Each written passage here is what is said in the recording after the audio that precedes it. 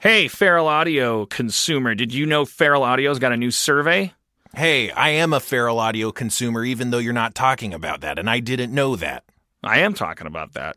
Man, we're on a mission to get to know our listeners a little better, and that means you. So basically, these surveys, they kind of help us get information about what you like, right? I guess so. Your participation in these surveys makes a difference for everyone making podcasts at Feral. It's a super easy way to support the shows you love.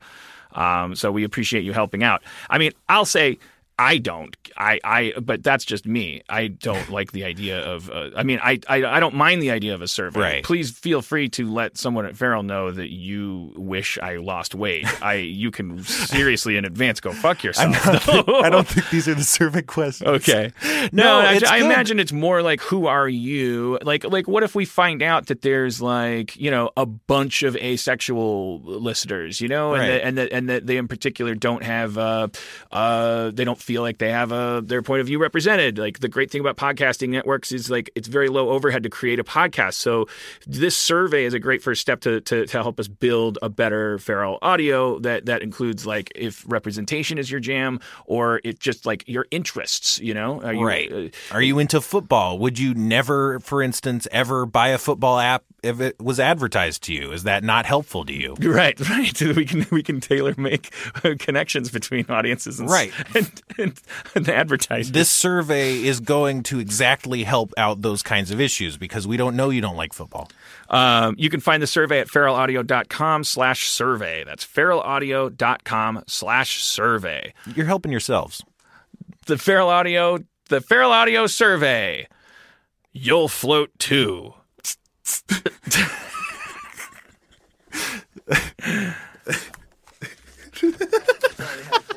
Today's episode is brought to you by Last Rampage, the new true crime film starring Robert Patrick, Heather Graham, and Bruce Davison.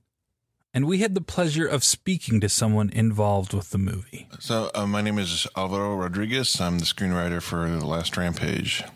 As a writer, to me, I'm less interested in genre and more interested in character.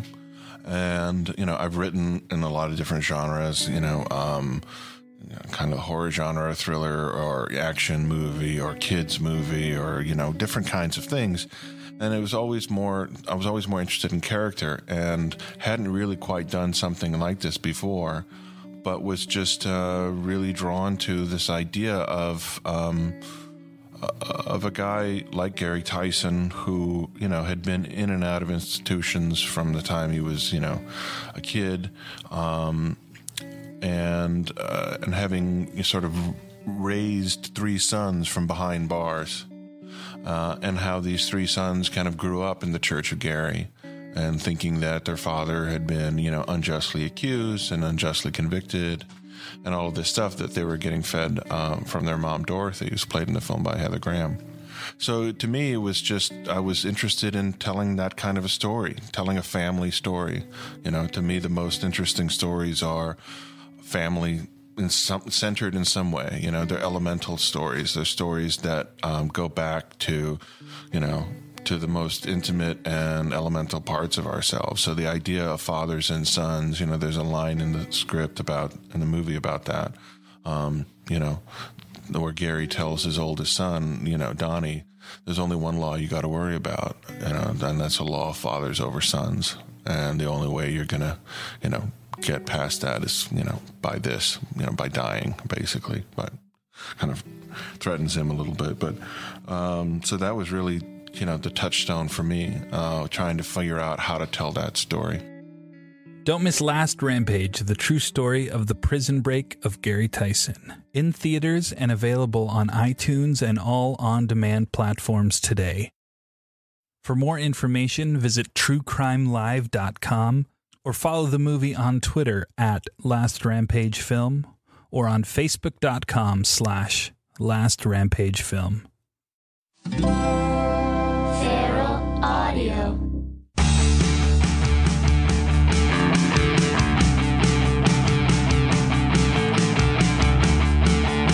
From beautiful uptown Burbank, Harmontown is now in session.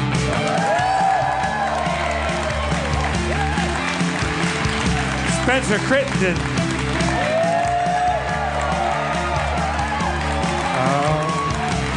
What's in that bag? Special stuff in that bag. I don't know, man. Let's bring out the mayor of Harmontown, Dan Harmon.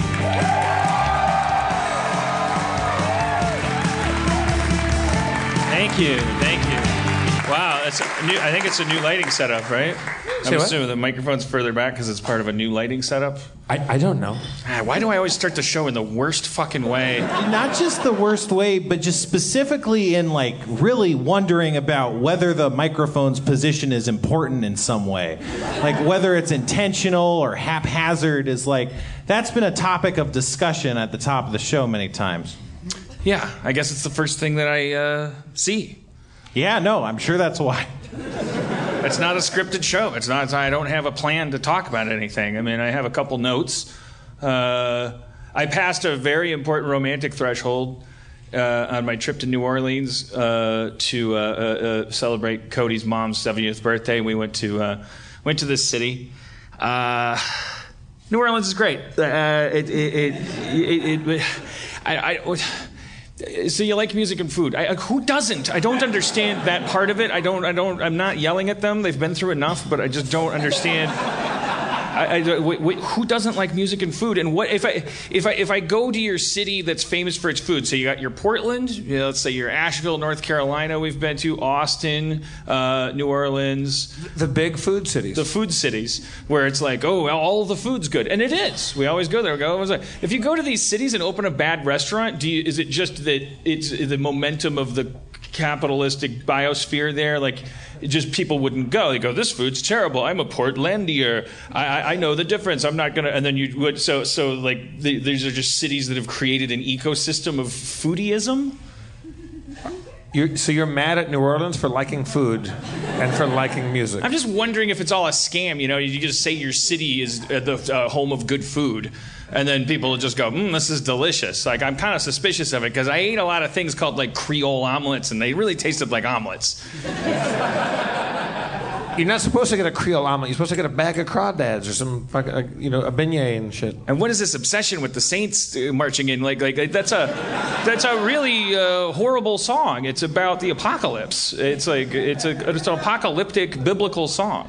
Right. It's zealotry. It's about picking the right team. Anyways, that's not what I wanted to talk about. I was in a hotel room, and we were going to go out to breakfast, and I didn't at any time. I suddenly noticed I never, as we were leaving the hotel room, I never asked. I never made sure that both Cody and I had a key, and I always did that.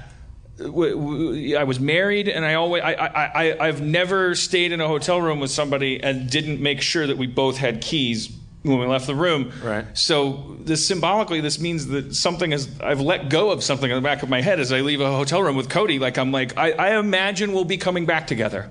Oh.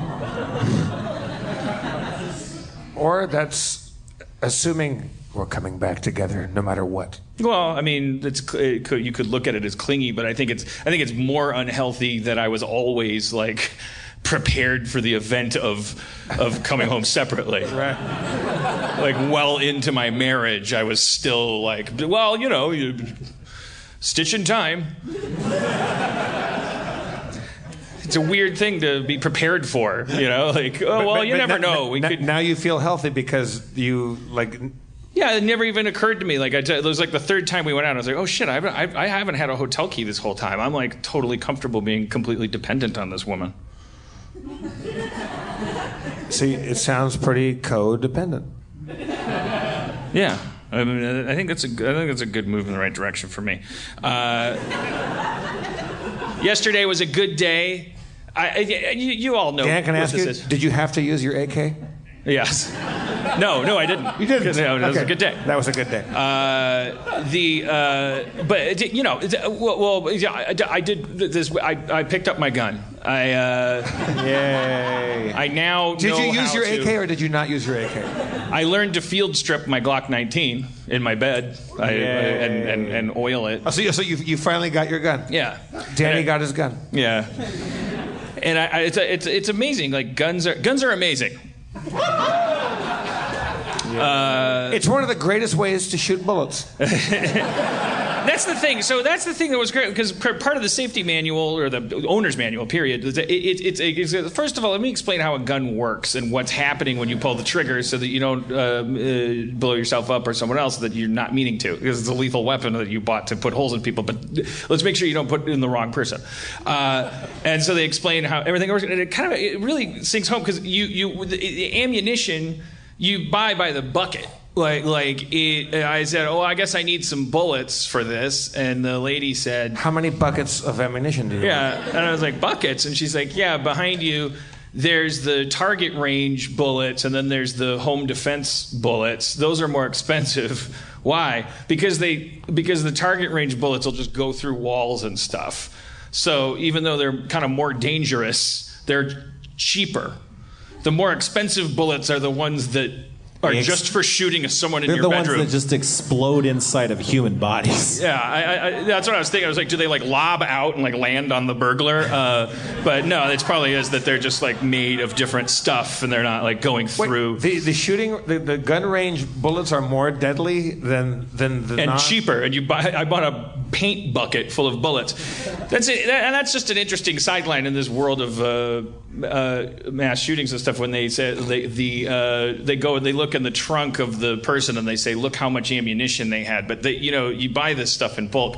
And the odd thing to me is that these guns, they're basically staplers that have you put a little rocket in them, and it's got a bunch of explosive in it, like a stapler.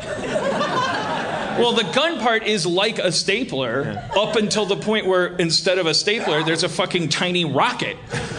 So that's my point, is Chris Rock has that joke about we don't need gun control, we need bullet control. That would be the solution, is to make bullets really expensive. But I'm not making that same joke, but I am saying, isn't it fucking weird that we don't regulate bullet? You could walk into that store, I don't need a license, you just buy these things ostensibly I can go home and make a gun. People make guns in prisons out of bunk bed legs. I saw Hill Street Blues once. There was a guy, he was I got it's a zip gun or something. He's holding a little toothbrush thing he made.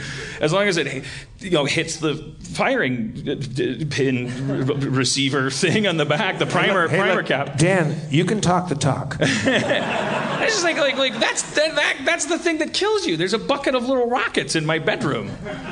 And it was $8 for 1,000 of them or something, and it's those things kill babies.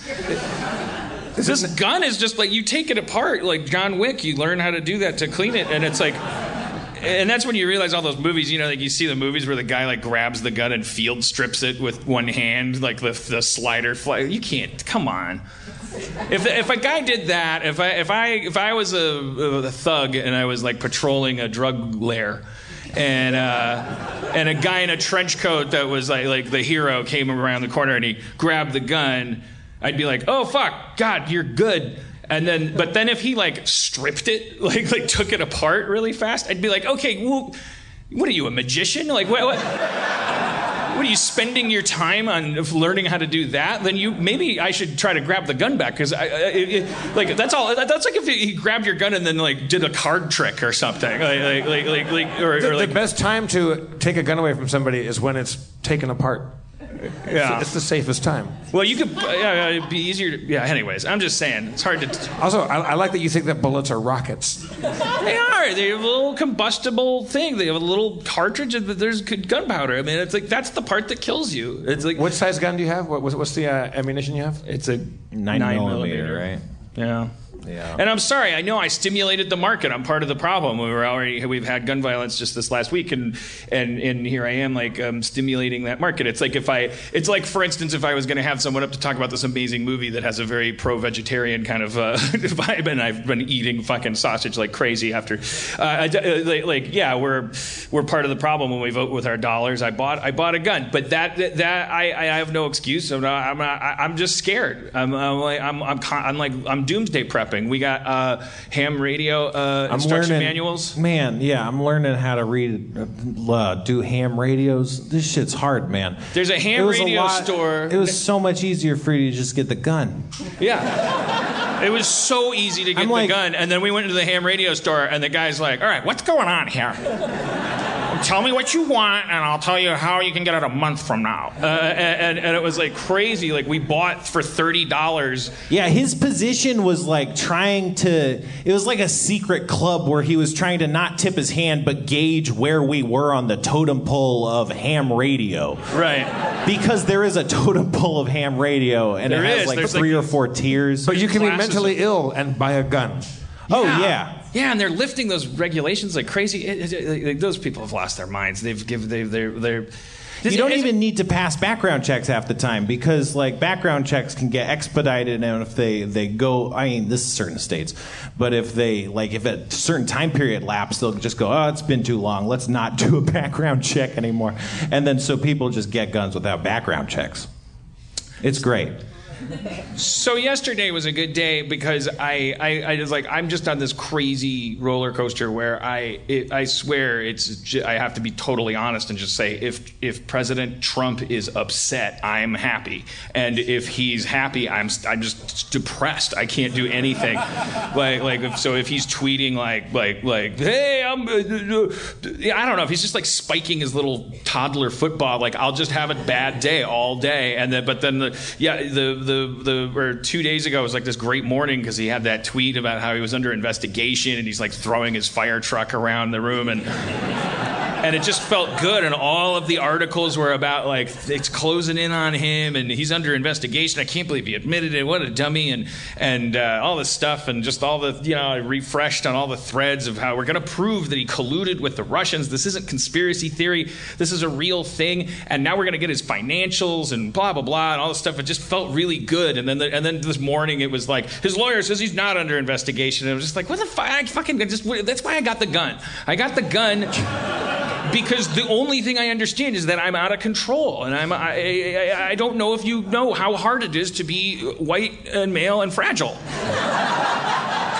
And you've said before that if you had to kill yourself, you'd do it with a gun, right? Yeah, I did say I did. Yeah. I don't know how I feel about it. People don't realize like how much the real heroes of Handmaid's Tale are the commanders. I have a question about Handmaid's Tale.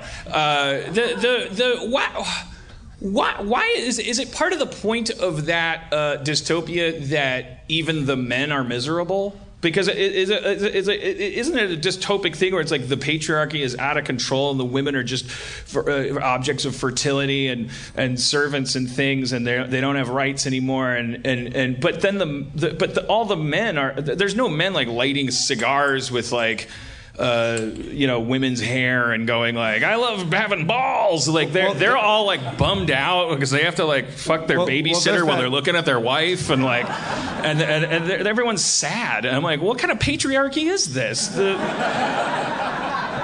Shouldn't it look at least like a little bit like 60s Playboy club? Like they're wearing little tails, and it's like, and the conception sessions are like private and involve music.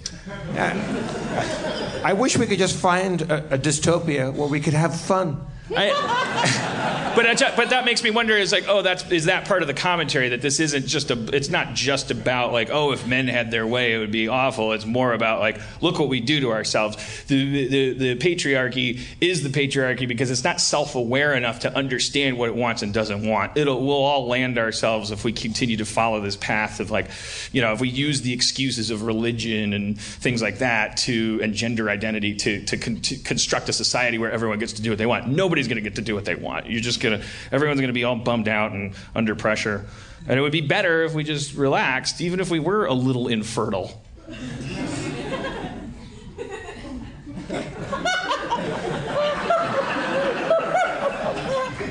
I agree.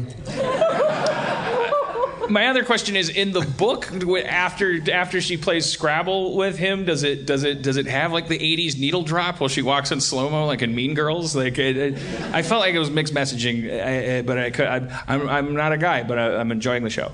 I am a guy, and I am a guy and am enjoying the show. Dan, it's okay to not be a guy. But we are kind of behind. We haven't watched Handmaid's Tale for a while. So maybe we didn't enjoy it. Maybe we got turned off by the Mean Girls slow-mo walks. Maybe we bailed on it. Maybe we were like, what is this? What's going on? Let's watch Wizard of Lies. Why is it called Wizard of Lies? Is it supposed to sound like Wizard of Oz? What are they going for? Why is this a non-linear story if the whole thing takes place in an apartment? How's your book coming along?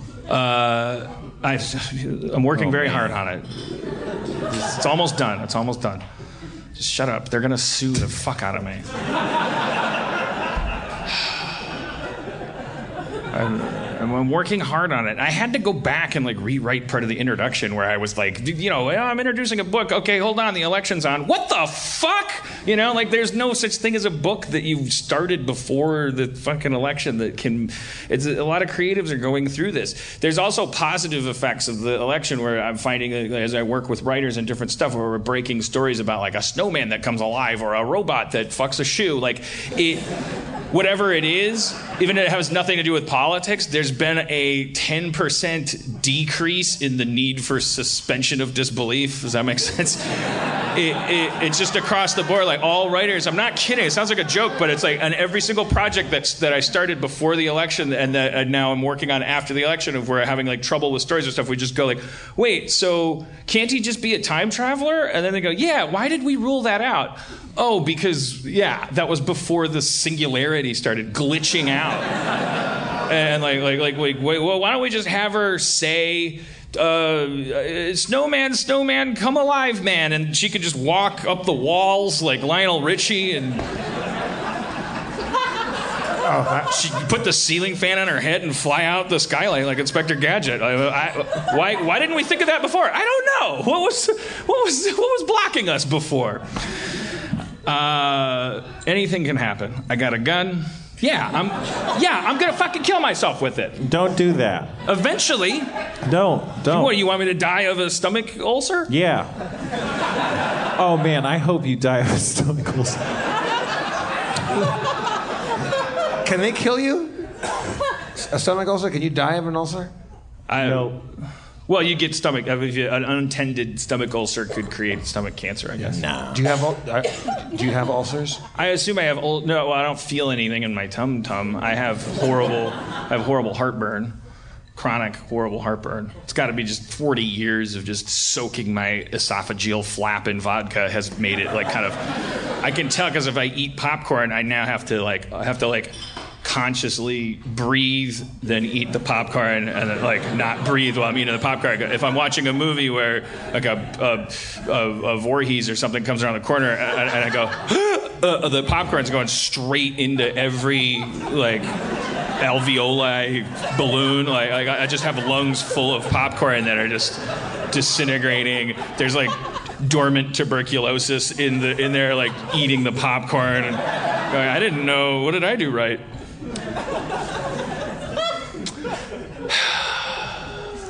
So you got to be careful. You seem a little down. Or you said yesterday was a good day, or today was a good day. Yeah, today's a bad day because it's just I'm not under investigation. You can't control this guy.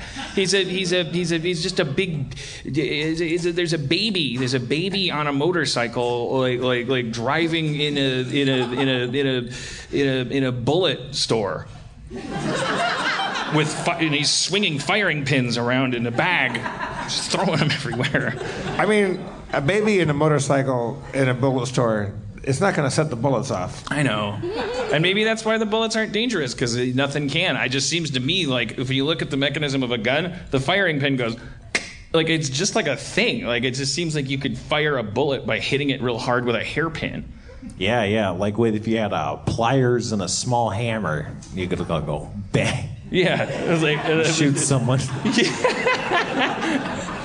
You never hear about those shootings. Have you shot your gun yet? Have you taken it to the range? No, because I don't know. I want to learn to use it. Yeah, there's a firing range nearby here, and they have a weekend gun safety class, but.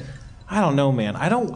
The last place I want to be is a group of weekend intro gun safety class humans. Also, people keep going into gun ranges and killing themselves because you get a gun and it's free. Or not free, it's cheap. And people just keep blowing their heads off inside fun, gun though. ranges. That's just part of the territory. That's the price of admission, yeah. Yeah.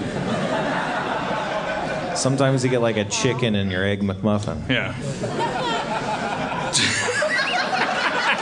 That probably doesn't happen. All right. Anyways, yeah. We'll bring up our friend now, our new friend that I met at the screening, Netflix screening for this movie that's coming out, Okja. But God damn it, it's Bong Joon-ho. Bong Joon-ho. Did I get that name right?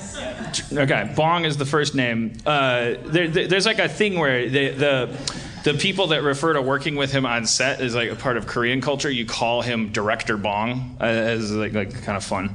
I don't know. That is fun. This is getting neat. I wish we had that in West. That would be if you're a director or you should be called like Writer Harmon, like or Writer Dan. Yeah, I don't know. I'd like it. And then all the fertile women, we can round them up, dress them like nuns, but in a sizzling red color. Sizzling. Red nuns is hot. They're the handmaids. They're like red nuns. But only when they're going to buy oranges. Like they also have to buy oranges for everybody. Okay, all right. I'll work on my dystopia. It's got third act problems. Anyways, this is a friend of Cody's who was there. That's why we were at the screening. And because I was at the screening, I didn't know anything about the movie. I never saw a trailer. My mind was fucking blown by this movie. So I was like, come talk about it, even though you guys haven't had a chance to see it yet. It's coming to Netflix next week. Let's welcome our new friend, Christina Oh.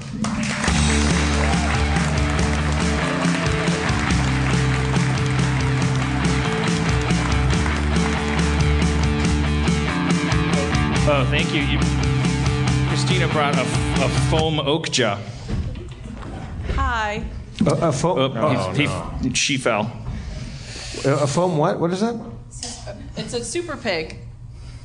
Oh, it's a super pig. Okja in the movie is a super pig created by a corporation to genetically modified in order to solve world hunger. These aren't spoilers, right? Because the first 5 minutes of the movie they explain it all. So there's giant pigs that are being tested and and the story follows the ownership of one giant pig, Okja, and her owner. What's her name? Mija. I saw you after the movie, and I was like, I think that was a perfect movie. I think it was a 10% Gyllenhaal reduction. Like people are gonna say he's over the top, but I didn't care. But I don't know why I qualified it with that, but it's because truly I wanted to, I really thought it was a perfect movie. And then you were like shocked to hear that, and it seemed like so was Bong. Can I call him Bong? You have to call him Director Bong. Director Bong. Name.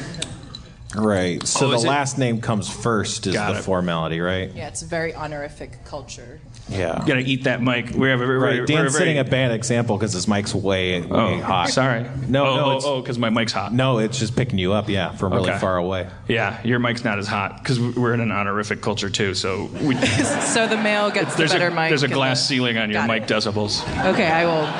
Yeah, put it. I gotta get up on mine too.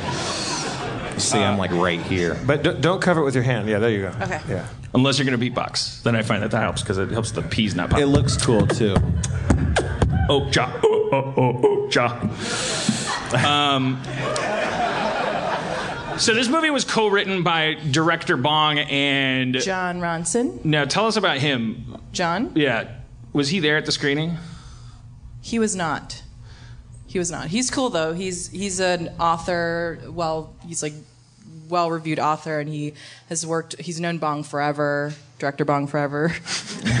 And then he came up with this, director Bong came up with this crazy idea. I think driving down a countryside, and he saw this billboard, or he saw this animal, and was just like, oh, what's it doing out in the middle of nowhere? And what was that animal? He mentioned that, but he didn't mention the species of animal. I don't know. I just think some sort of cute animal thing in Korea. Yeah. So the movie, it's not going to be theatrically released. So Netflix will do a day and date on June 28th, and it will play in iPic theaters in LA for like a week or so, but no. We want you to go watch it on Netflix. And he talked about that a little bit, he was answering questions through a translator. He speaks fine enough English to do conversative stuff. But what I was gleaning was that every director probably wants their movie to be on every theater screen in the world on Friday night, and everyone go out and eat popcorn and watch it. Like it'll be a while before people get used to that not being the case. But it was worth it, the lack of that, to work with Netflix. This is an unpaid plug, because they're really like they I don't want to make them sound irresponsible, but they give you money and they kind of let you do your thing. Well, that's kind of the reason why. Okay, so once you see this film, you'll realize, like, holy shit, who would have given these people like this amount of money to go make this movie? It was a crazy thing. Like, imagine going to a pitch being like, all right, so there's this girl and her best friend's this genetically modified pig and gets taken from her, and she's a visual effect. Give us like several $1 million to make this. But like, also it's rated R. And it's rated R. And there's like that's the big thing. It's like, yeah, it's a big giant CG pig that you fall in love with the first moment you see it. Yeah, and it's adorable. A horrible rated R movie. It is. I mean, I can't even imagine any other studio being like, yes, Director Bong, here's a check. But that's why I really think it's a masterpiece. And I also, like, something, like, when I was watching, I was like, oh, so this is a Snowpiercer guy. I started watching Snowpiercer, and then I was like, there's tonal incompatibilities with me here. Like, it's hard enough to write a comedy or an action movie. I don't want this goofiness happening in my action movies. And I kind of, like, drifted away from it, and I was like, I bet that's just a thing when East meets West, you know, like, filmically. And then when I watched this movie, I was like, wait, no, is this guy like the Coen brothers or anybody else that we put in that category where he's like fucking with us? He deliberately, he's evolving now, or maybe this movie just like makes it clearer that he really deliberately plays with tone in order to take you from laughter to horrible, like facing the abyss. He's a master at that. If you've watched any of his other films, he did this film called Mother, and earlier did Memories of Murder, and then he did this Korean film called The Host, which the first time I saw it, I was like, what is this? And it's like this horror movie wrapped up in comedic bits. And one scene that I feel like wrapped him up was in that particular movie. There's a scene where the father figure is explaining to his kids why the third particular youngest son is like kind of seemingly messed up and doesn't have his life together. And he's like, you know, we were so poor when he was little, and I couldn't feed him proper protein, so that's why your brother's like a little slower than you guys. And he's like really bearing his soul, and then the camera pans to the other brother and sister, and they're sleeping. Like, it's just like those tonal shifts where he's like trying to open up and be emotional about something, but the world is like not hearing it.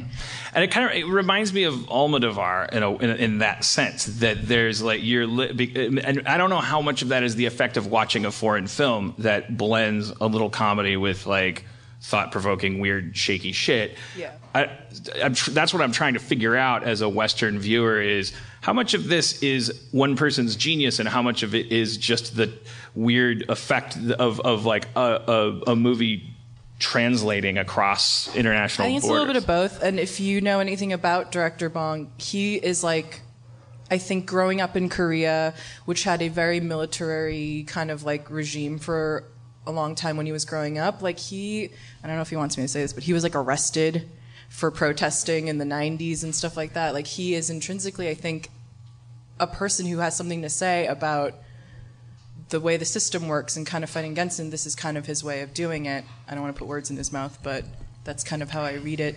This film, I think the underlying message, of course, it's about friendship and, you know, this little girl and her bringing her family back, and like this having to come to terms with adults and like grow up really quickly in the span of like a week or however long this film takes place. But it also has this kind of like nod to like the greed and horrible nature of capitalism and right, but you're never preached to. It's not preached. That's what I'm trying to figure out how to tell people, because the truth is, if I read the description of this on paper, I wouldn't. I don't think I would. I'd be like, well, when am I going to be in the mood to be told that every time I eat bacon that something horrible is happening? I'll put that on my list, you know. But because I just wandered into this movie and saw it, I just like, I'm so enthused. I want to tell people, you don't have to worry about that. that. It is heart-wrenching, but only in the same way that kind of E.T. is. Yeah. And I guess it's sort of like, well, what if E.T. was delicious? It would just make E.T. kind of extra. You'd be rooting for Elliot to fly a little more. Spoilers, Elliot flies. E.T.'s kind of a piece of shit. This movie's really good. No, I mean, there's definitely a lot of, like, you can sense there's like a half dozen movies that you could feel a real genuine, like, influence from without being derivative. Like, you feel this whole E.T. thing, but you also feel this thing, King Kong thing, King Kong, like Pete's Dragon, if you even want to go there. Spencer, you seem kind of glum. Aren't you a millennial? I thought millennials are happy. Yeah, it's hard to focus what with the news just being sprayed out all over me every day, day after day. Are you saying that the modern information scape is like going to SeaWorld and getting whale herpes all over you because you don't know the difference between health and information and stuff that's been vetted? Yeah, but it's all I know. I mean, I think that there's paper forms of entertainment, but those kept getting damaged by the spray of information. Well, as usual, my generation is here to save you because we used to have a thing called magazines, and they've gone digital now, and we've perfected the technology of bringing magazines, which are curated professional-grade information, to your little millennial head. There's an app called Texture. You subscribe to it. It's like $10 a month. That's the basic plan, and you get access to a shit ton of magazines. But have they made it easy to find and enjoy the articles I want to read with daily recommendations and exclusive interactive features, videos, and or more? Are you asking if there's such a thing as curation of curation of curation, making it all the more effective for you to get the information that actually matters? Yes. The Texture app includes ways to target you with the stuff that you're interested in. They can recommend articles and magazines to you. Well, here's the thing about magazines. They're so difficult.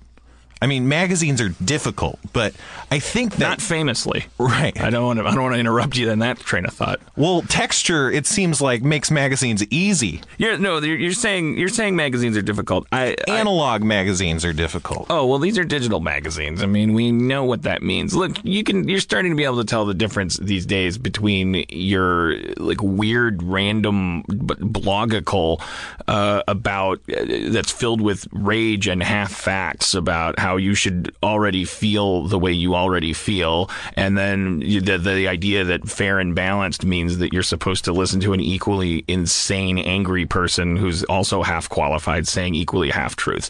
You know that when you click on a legitimate magazine like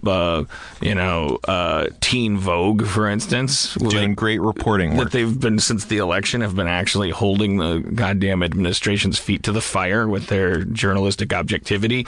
You see these certain logos and fonts and things, and you're like, okay, I'm in a magazine. I'm a little safer here now. I'm in Popular Mechanics, so right. I know that they're not going to tell me that people get paid to care about this stuff. Yeah, exactly. There's still an industry there. There's Food and Wine. There's Fortune. What if you love money? What if you don't want to be a cuck snowflake? What if you just want to make all kinds of money for an afternoon? You can read articles about Fortune, and you get this huge library of magazines. Over 200 magazines. And if you sign up right now at Texture.com/Harmontown, you get a 14-day free trial. And there's so many great ones out there. You mentioned Teen Vogue, but there's also Time, Real Simple, W. Texture's searchable, and you can mark whatever you like, unlike magazines. Check out back issues, view bonus video content, and they even curate it for you. There's Shutterbug. I bet that has a lot to do with photography. And or maybe you want to read Siempre Mujer. I bet that's exotic. Right now, Texture is offering my listeners, not Dan's, a 14-day free trial when you go to Texture.com/Harmontown. And for my listeners, not Spencer's, you have 14 days to try Texture for free when you go to Texture.com/Harmontown. So, I mean, the way I see it, you can either subscribe to just a couple magazines every month, or you can have all your favorites on your smartphone and tablet all the time for way less. And how many times have you said to yourself, oh, I don't want to have a subscription to, let's say, Cosmo, because that says something about me. Right. But maybe as a guilty pleasure, because you're a cosmopolitan person, you also want to like check out where that mindset's at. Texture is normally $9.99 a month, and you get over 200 magazines. But if you sign up right now at Texture.com/Harmontown, you get a 14-day free trial. So go to Texture.com/Harmontown, get your 14-day free trial. What could possibly happen? How's that going to backfire? Texture. Read an app. I would say that a big props, though, goes to our visual effects supervisor, Eric DeBoer, just putting it out there. But he helped create this magnificent creature. Like, I've never worked on a film where we've had this amount of CG. World War Z was a different thing, but this was like the main character, the star of the film, is a visual effect. Yeah. So how do you create that bond between this little girl and this made-up creature, and make it believable and touching? And I've seen the movie probably like 20 times now, and every single time at the end I'm like crying, and it's kind of remarkable in terms of like. I found myself crying because the movie was so good. Sometimes I was like not because it was sad narratively. Yeah. There were those times then too where like I could hear Cody sniffling and I was like, if I look at her then she'll see that I'm crying. But I don't want to oversell it. But hey, everybody watch this and tell me I'm insane. Like if I if it's not actually like this big a deal, this movie. But like I found myself near tears because of the action sometimes, because I was like, yes, this is how you do it. It's like it's a little girl and she's like trying to save her pig, but like it's not cloyingly like, oh, she's a little girl, but she's a Powerpuff Girl. She's got big, strong powers, and you love her. Like she's a little girl and she's really at odds with the physical world, but she just is flinging herself literally and figuratively at this giant machine called humanity, and what I was most impressed by was like there's these action scenes where if she's chasing it, you can see her making decisions about physically what she should try to do next, and you feel like you're playing like an 80s Laserdisc video game or something because you actually are with her, and that she's like, am I going to try to jump on this truck? Yeah, I think I should, but I didn't. Typically in action movies, there's a little bit of suspension of like, oh, well, how did you know that you were going to, you're just improvising, and so you decided to jump, and now you're going to land on that truck. But it's like, there's a slight difference between that and, I do this all the time, by the way. It's called dansplaining. I'm a terrible interviewer. I just bring people up and I just talk. I coined that. We're good here. Yeah. But do you know, from working with him, is that a conscious thing when he's doing action that he wants people to track the choices? Okay, well, another thing about director Bong is he's like a director we've never worked with before. This guy's like remarkably meticulous in the way he shoots. So every sequence or every whatever, the entire script is basically storyboarded. So I land in Korea and you're basically handed this book of the entire movie that's storyboarded shot for shot. Like it was insane. And then the night before we get our call sheets, and with them are the boards for the next day with exactly what's going to happen. So it was kind of crazy because you already knew what it would look like, and then you just, you would direct a scene and it was exactly like those boards, what was drawn. And a lot of people were like, oh, does that give you creative freedom or whatever? But it does. I think if you hear some of the actors talk about it, they're like, we knew exactly what we needed to do, so then we could kind of have freedom within those parameters. And then the little girl, Mija, who's played by An Seo-hyun, was just remarkable. She's like this incredible kid and did everything so beautifully, and then like would just go and do it, and she'd like be playing in the corner, and then he'd be like action, and then she'd go run down this street. Yeah. And then he'd be like cut, and then she'd be like, where's the snack truck? And like wanting to go do I think that. People are going to freak out most about her because She's people are phenomenal. freaking out about the little girl in Logan who's like so amazing and so striking, and she's doing so much with so little like dialogue and stuff. She's just like glaring at Hugh Jackman and like holding her own. But like this little girl is like doing these scenes with Paul Dano, who is I was never like, hey, sign me up for the Paul Dano fan club, nor was I a hater. I would see him and I go, who's that guy? His face is kind of weird. But he is fucking amazing. I wanted to marry him. Like his character. That's the other. And the other thing. Again, I'm doing it again. I'm not asking you anything. But like, keep going. Like that character is deeply flawed, but he's so righteous, and it's and his relationship with the girl. And I loved the internationality of the story. I love that it's part of the story that some people speak Korean and English, some people only speak Korean, some people only speak English. That was kind of another aspect of the film that we wanted to touch upon. I think Director Bong likes to have these characters that are conflicting. Like, there's this animal liberation front, and they're a group with well-intentioned meanings, like, you know, wanting to save this pig and expose this evil corporation, and how they, like, had created all these like super pigs that are just fucked up and they're just having a terrible time. But they're terrorists. There's a group of terrorists in the movie, and they're the good guys. There really is an ALF. Like that's an actual thing. Yeah, is it based on the actual? I group? Think it's not like a direct. It just happened to be like, I think it came from his cousin is like an activist or something. Right. But anyway, so they themselves are very conflicting characters, especially Steven Yeun's character, who is Korean American and he speaks Korean in the film, but he's like terrible at translating. His character is. I mean, in real life, I'm just kidding. His Korean's really good. So like they have these conflicting characters where, you know, they have they really mean well, but they're kind of like a group of just like bumbling idiots at times. Yeah, I mean they're pure of heart. It's hard to say. It's like it's that archetype where the people show up and they're kind of like they're goofy but they're heroes. Even Jake's character is like a deeply. I don't know if you got that, but he's like a deeply flawed person who started out as like this, you know, Steve Irwin-esque kind of like animal lover, and then has just been beaten down by this woman for the past like. Tilda's character for the past 10 years. He's like the shell of a man who he was, and he's just kind of taking it out on. Yeah, let's talk about Gyllenhaal for a second in this movie. Who just because I want to protect him because I feel like he's making choices in this movie that are so fucking over the top that I'm afraid. Maybe I'm wrong about this, but I'm afraid people are going to go, "Why is he acting like the Riddler when other people aren't doing that?"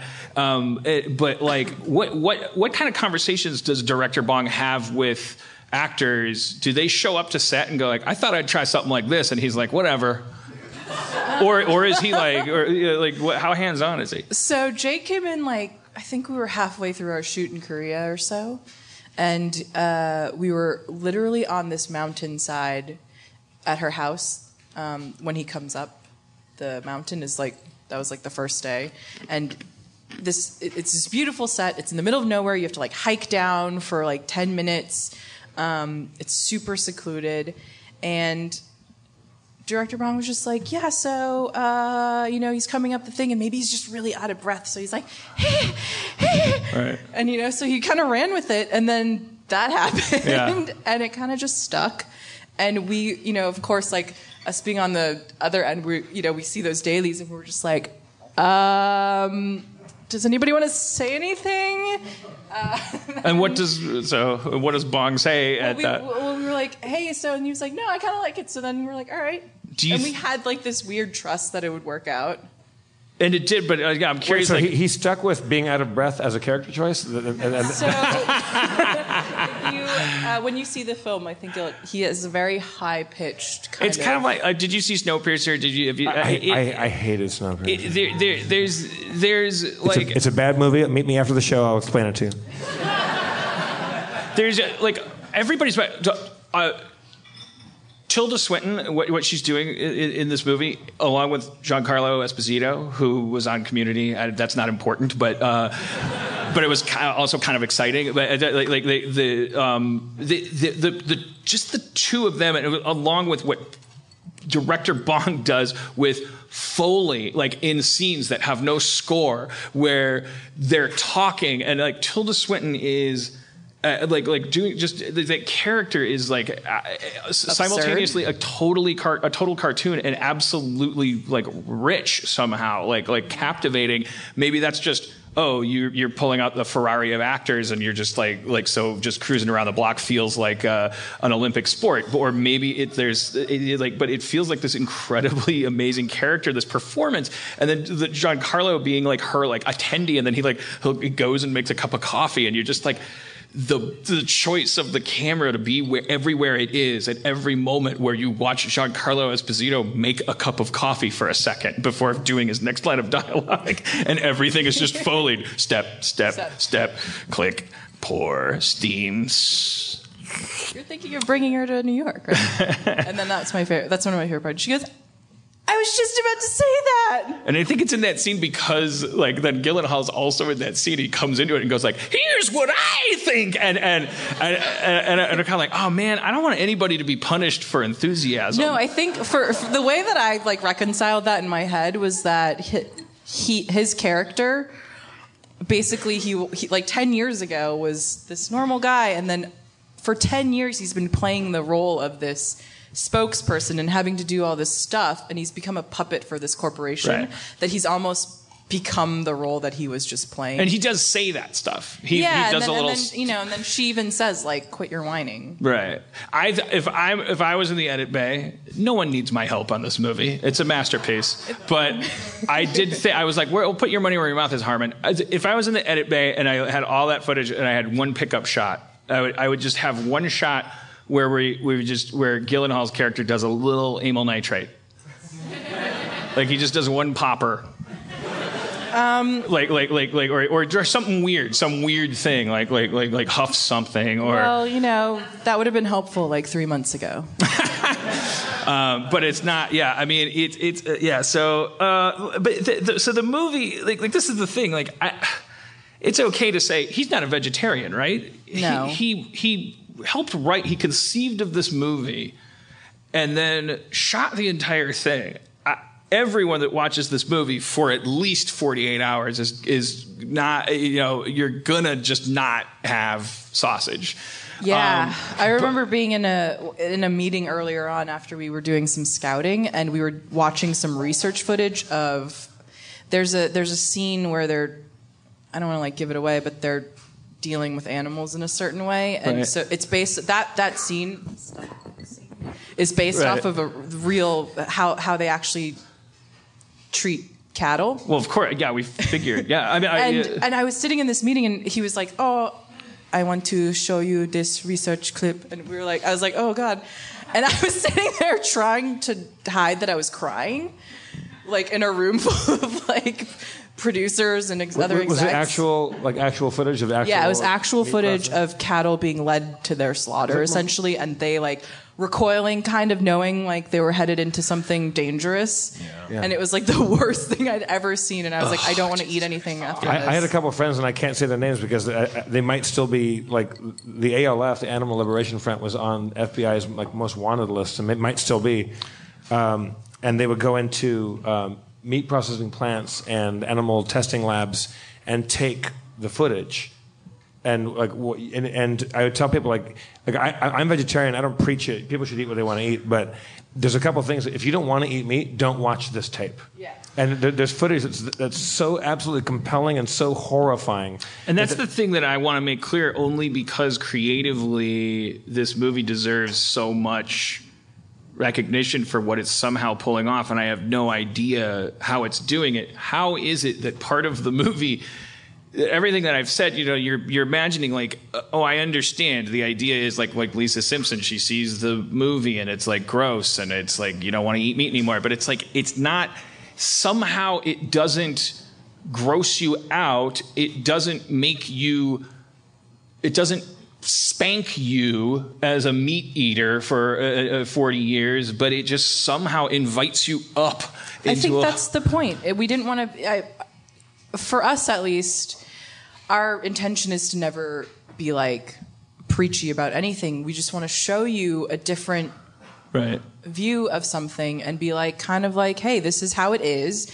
Make your own decisions. But we would like to show you a different side of the truth that maybe you don't you aren't familiar with, and that's kind of like. I mean, that's a really extraordinary mind at work on his part. It's like, would he be a better person if he didn't eat meat? Sure, so would I. But since he does enjoy bacon at breakfast, him making that decision, artistically, what I'm going to do is I'm going to put my camera on this side of that story, that issue, that part, and I'm going to do that faithfully. He just wanted to do that creatively, and then he just finished the movie and he ordered some sausage, and that to me, it may not make any of us good people, but it certainly makes him a genius. Like, yeah, actually, I think when he went on his research trips he actually like visited some slaughterhouses. I think the whole crew that went on that trip couldn't touch meat for a while because it was like there's something about the smell and right. There's also different levels of, we're talking about, like, I imagine there's people that have different levels of issue with different. It's like there's probably people in the audience that personally eat meat, but also recognize that there's perhaps like an industrial problem where we're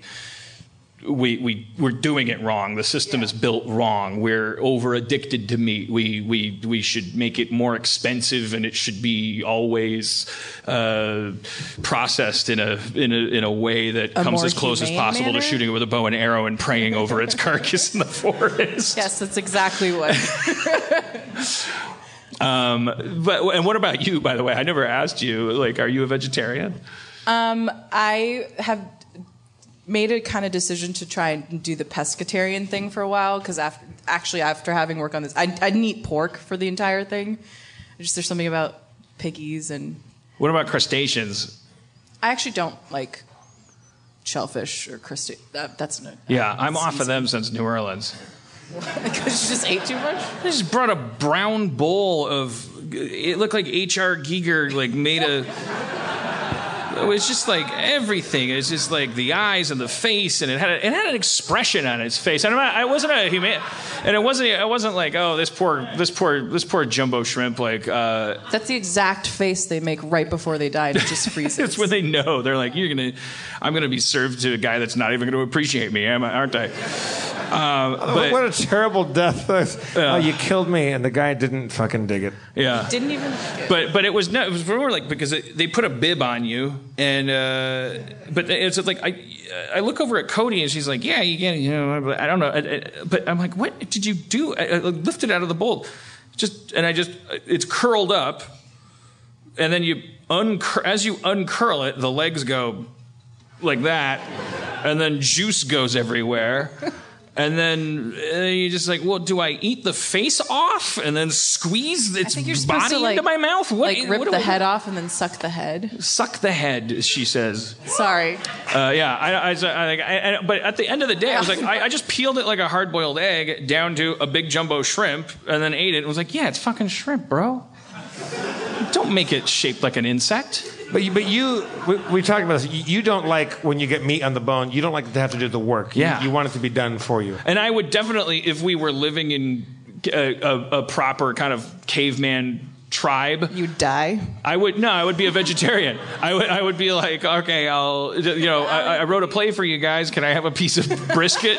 and if the alpha was like, no, you gotta kill what you eat, what you kill, I'd be like, then I'll have a salad. Like I don't like your attitude. Like and good luck with the obvious analogy for your character in my play being coming off like a. What do you think would be in your caveman salad? What would that consist of? Arugula and Parmesan. Just because I like that at Little Dom's. That's one thing about the cavemen that people don't really appreciate is how good they were at making aged cheese. But Christina, so how did you get you're a producer? You work for Plan B. How long have you been there? A little over 6 years. I'm an executive producer. Executive producer. It's a step below. No, it's a step below. Yeah. Settle down. I fell for the same thing. I'm an exec producer on Anomalisa. It's like, I didn't do anything. But you did lots of stuff on this movie. When awards are handed out, you're not going to be up on the stage for that necessarily? Or? No, I'm okay with that. Yeah. But at what stage did you get involved in the film? Like how early in? So I got involved towards the end of 2015, I think October or November of 2015. I was like shipped away on a location scout. Wow. For like days. I forgot the connection was Plan B, which is Brad Pitt's company, which is hilarious. He's the CEO of isn't he? Like, yeah, he owns it. Yeah. Is he always eating when he comes into meetings, or is that only as an acting choice? Like it's like No, he likes to eat. Is he? Because he started like as soon as it appears as soon as he got a say in what he gets to do on camera, he obviously started saying as an actor, "Could I be eating something?" Watch any Brad Pitt movie with the sound off. He moves his head a lot and he points a lot. There's a lot of pointing and a lot of.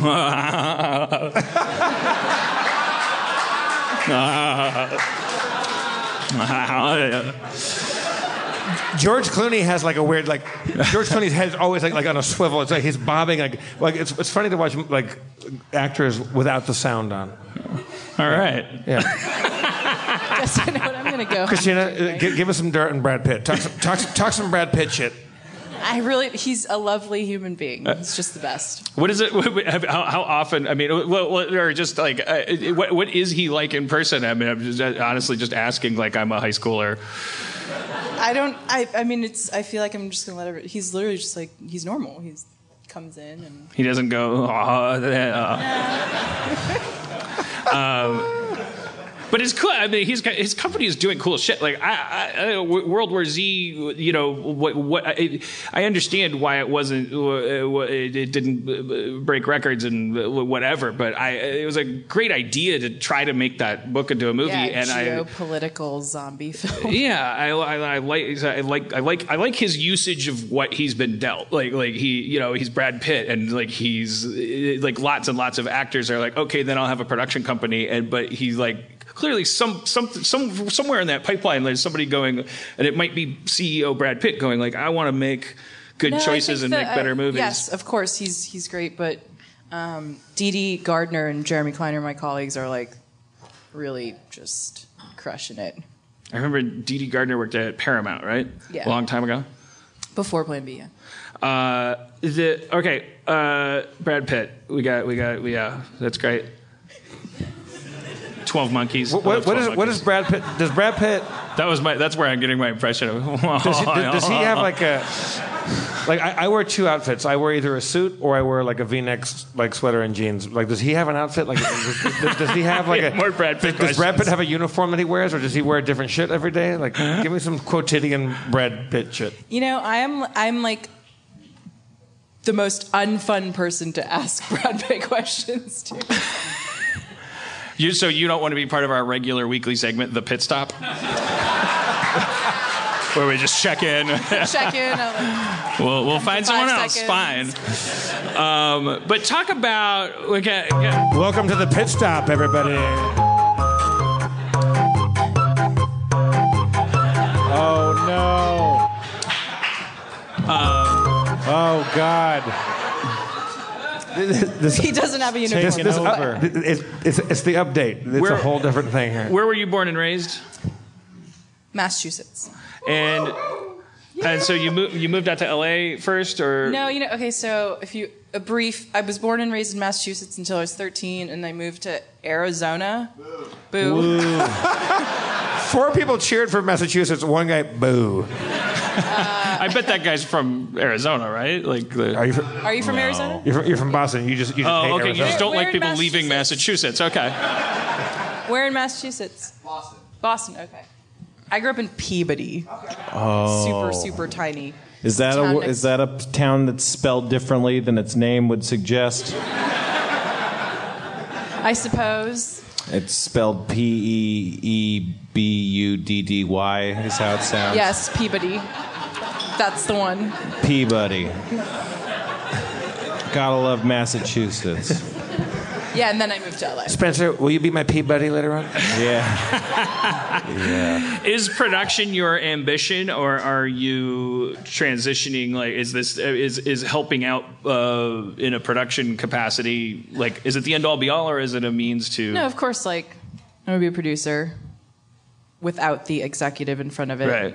But that's where I was at. It's not like, and then I'll be a director, or then I'll be. No, I'll leave that to people that are far more talented than I am. I'm glad you said that, because we have directors and writers up here all the time, and then we go like, "What's your advice?" But it's like we have so few. Like Steve Levy, my assistant, he wants to be a producer. And 10 years ago, I'd be like, "Turn away. That's not an ambition. Fuck you. Suits are evil. Whatever." And I would have gone on to get fired by everybody, and no one likes me. And they're like, "Why do you keep calling us Suits?"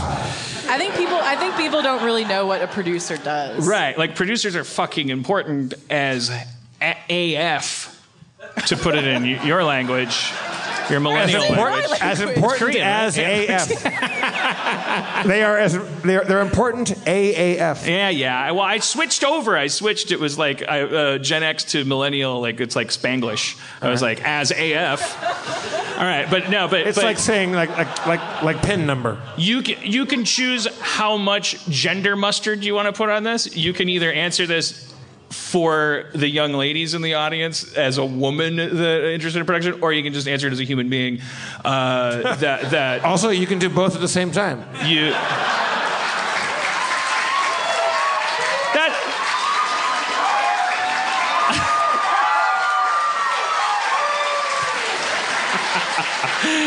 You guys are gonna go home tonight and realize that meant nothing. I am not a villain.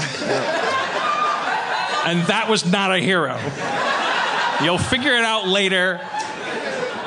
Whatever. I forgive you, for you know not what you do. But yeah, I mean, if it's like people out there that are going, I want to work in production. Like, what are they? How and what are the obstacles? Any pieces of advice? Whatever. Take it. Why? Thank you. There is no like, do this and then do this and then do this and then you're a producer. If anyone ever tells you that, they're lying to you. I did an internship, worked my ass off, and very serendipitously landed at this company. People hear that. Maybe some people are going, okay, so what do you open the Yellow Pages? Do you Google Yellow Pages and find out what Yellow Pages mean? What can you like really get granular about? Like, what do you do from Massachusetts? Like, what the first step where you go like, I'm gonna like start. You interning. have to have kind of slightly oppressive Asian parents that want you to be a doctor or a teacher, and then but you secretly have to want to do something a little bit. I mean, Happy Father's Day, Dad! I love you. I love you so much.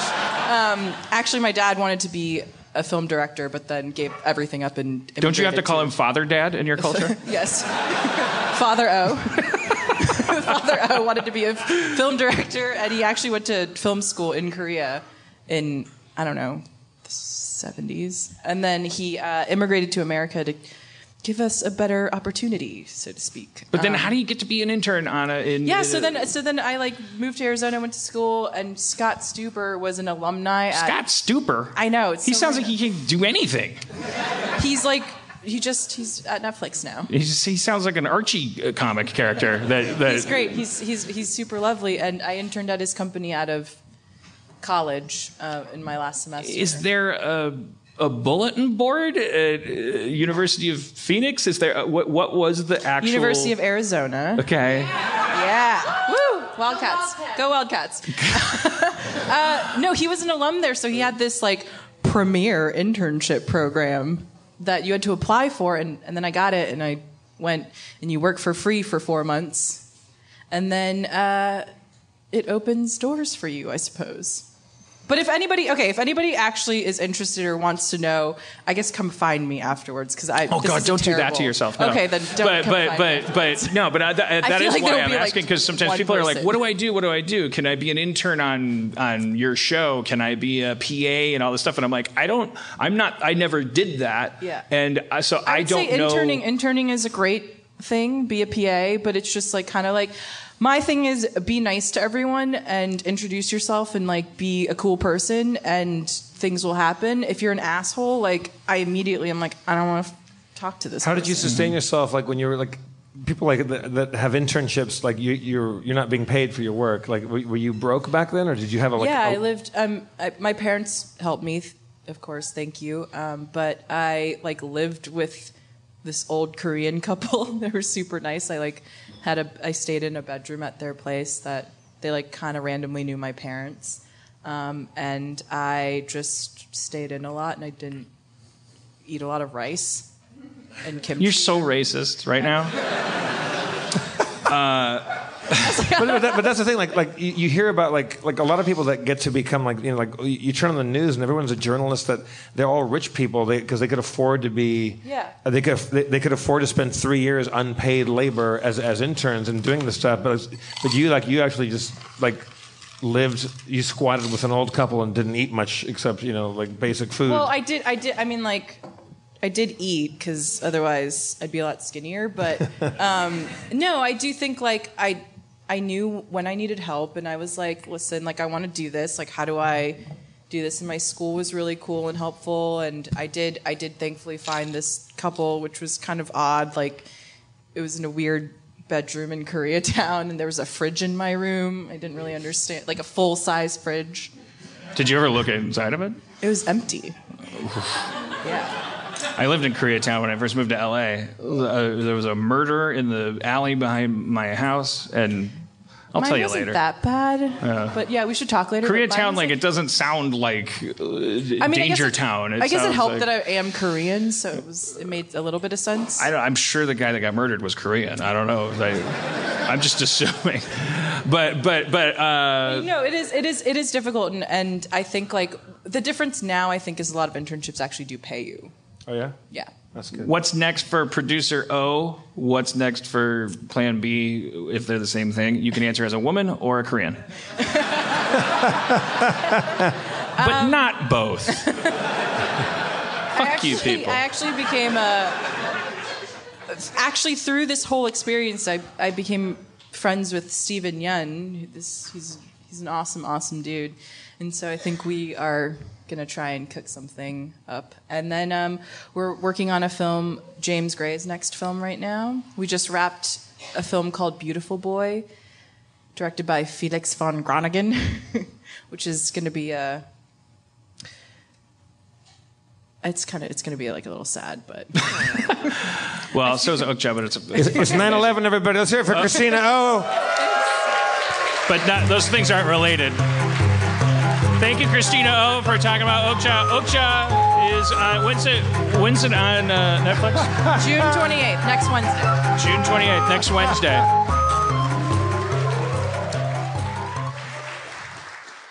Well, Spencer, it's time to do a MeUndies ad, which I'm thrilled about because I don't have to force anything because I truly, actually, for real, actually love this product. Would you say your pride in the product starts on the inside and that it's... See, there you go with that crazy advertising voice where you're like, oh, I'm reading the stuff, but this is the product. We don't have to do that. I don't have to do it for it because I love my MeUndies. You won't shut up about them. I fucking love them. They're great. Look, I'll give you some facts that you're supposed to give in an advertisement. They're made with micromodal, a fabric 3 times softer than cotton. You already know that. Their soft, stretchy undies come in an ever-changing array of colors and patterns. No matter what your style, they've got something for you. Yeah, I'm reading that. Yeah, I'm reading it. However, while I'm reading it, I'm wearing MeUndies, and I love them. We just got a new shipment just this week, and it's always a fun day when these little packages sail we get them delivered to our business, but it's fun just seeing everyone cracking open the undies and seeing all the arrays of colors and patterns. I get so excited when I see a MeUndies bag come to my house. I'm like, I'm for real. Like, when did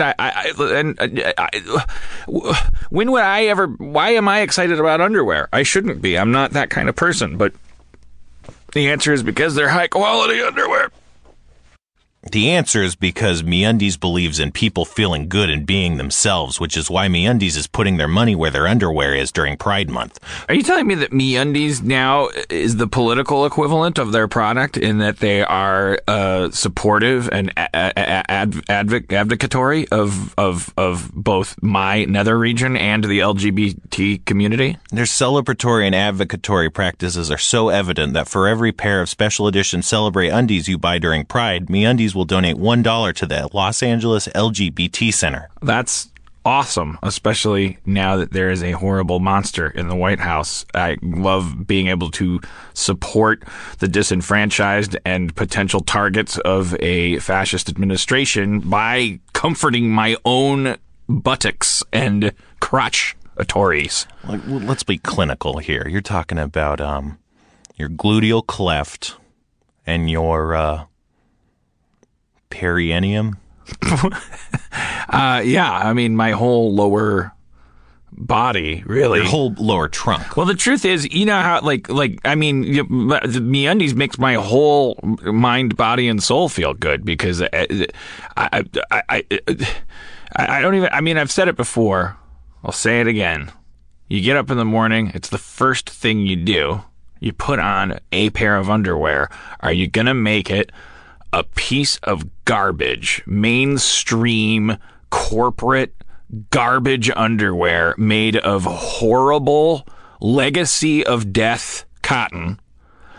Or are you going to use space age microfibers that caress, support, cushion, and advocate your balls, peener, and butt hole? Let's be clinical here.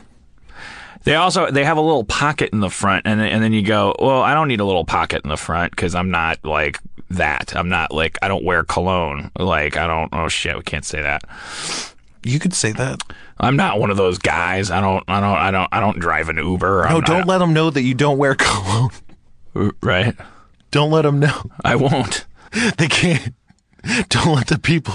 No, but what I'm saying is the little pouch in front, like it's not because you're saying, oh, I need this room because I have like an elephant trunk. You don't need to pat yourself on the back or be full of yourself in order to give your protuberances in the frontal region a little room to just live. Now, what area are you talking about? I'm talking about the junk, the little dudes, the this is so vague. The Thompson twins, the Cabbage Patch, the NBA, the Wonder Twins and the Ostrich, the Sphere, the Sphere 2, and Dustin Hoffman. Treat your Sphere right. Yeah, and Sphere 2. And as if, well, here's the thing, okay? As if you need another reason to try MeUndies, they're offering 20% off your first pair and a satisfaction guarantee that you'll love them or your money back. Just visit our URL, MeUndies.com/Harmontown. That's MeUndies.com/Harmontown. I like that you called it your URL. Like you feel like you're one with the MeUndies family. I think it's theirs. Head to MeUndies today, pick up a pair of special edition Celebrate undies. You'll not only get a discount on awesome undies, you'll be donating to an amazing cause. The LA LGBT Center. So right now you're saying, Dean, there's been a shift in the show. You're wearing a foam super pig on your head. It seems like a harbinger of some sort of new aspect to our program. And also you dismissed your guest like some kind of weird handmaid patriarch. You sent her off. Why would that be? Well, because, as promised, like this is finally it. After much fucking ado, we're gonna play our new Pathfinder campaign. Aren't we? I think you might have jumped the gun on the music. I just wanted to give it a sting. Oh, okay. Because I think, well, let's see if this experiment can work, where we take a break for the mid-roll ad that the people that pay $5 a month don't have to listen to, and instead, the people listening to the ad on the free version of the podcast don't get to hear the following.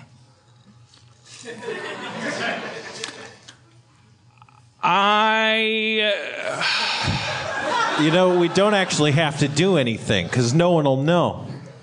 I mean, you guys will. I think they'll know, and they'll get on Reddit, and they're not going to say nothing.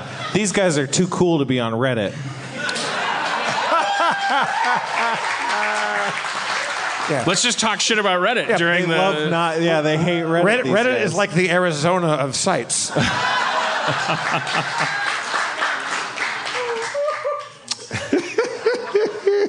Arizona. Wow.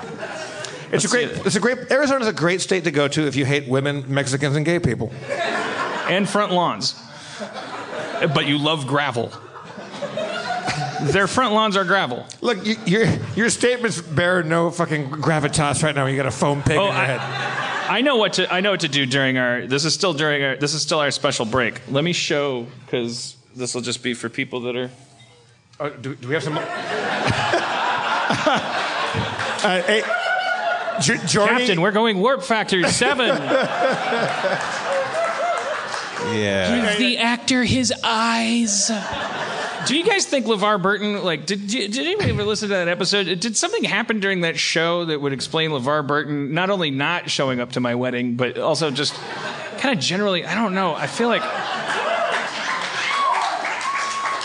I think he's on Earwolf now. Maybe it's an Earwolf beef. Oh. Don't we have LeVar beef Burton's with on Earwolf?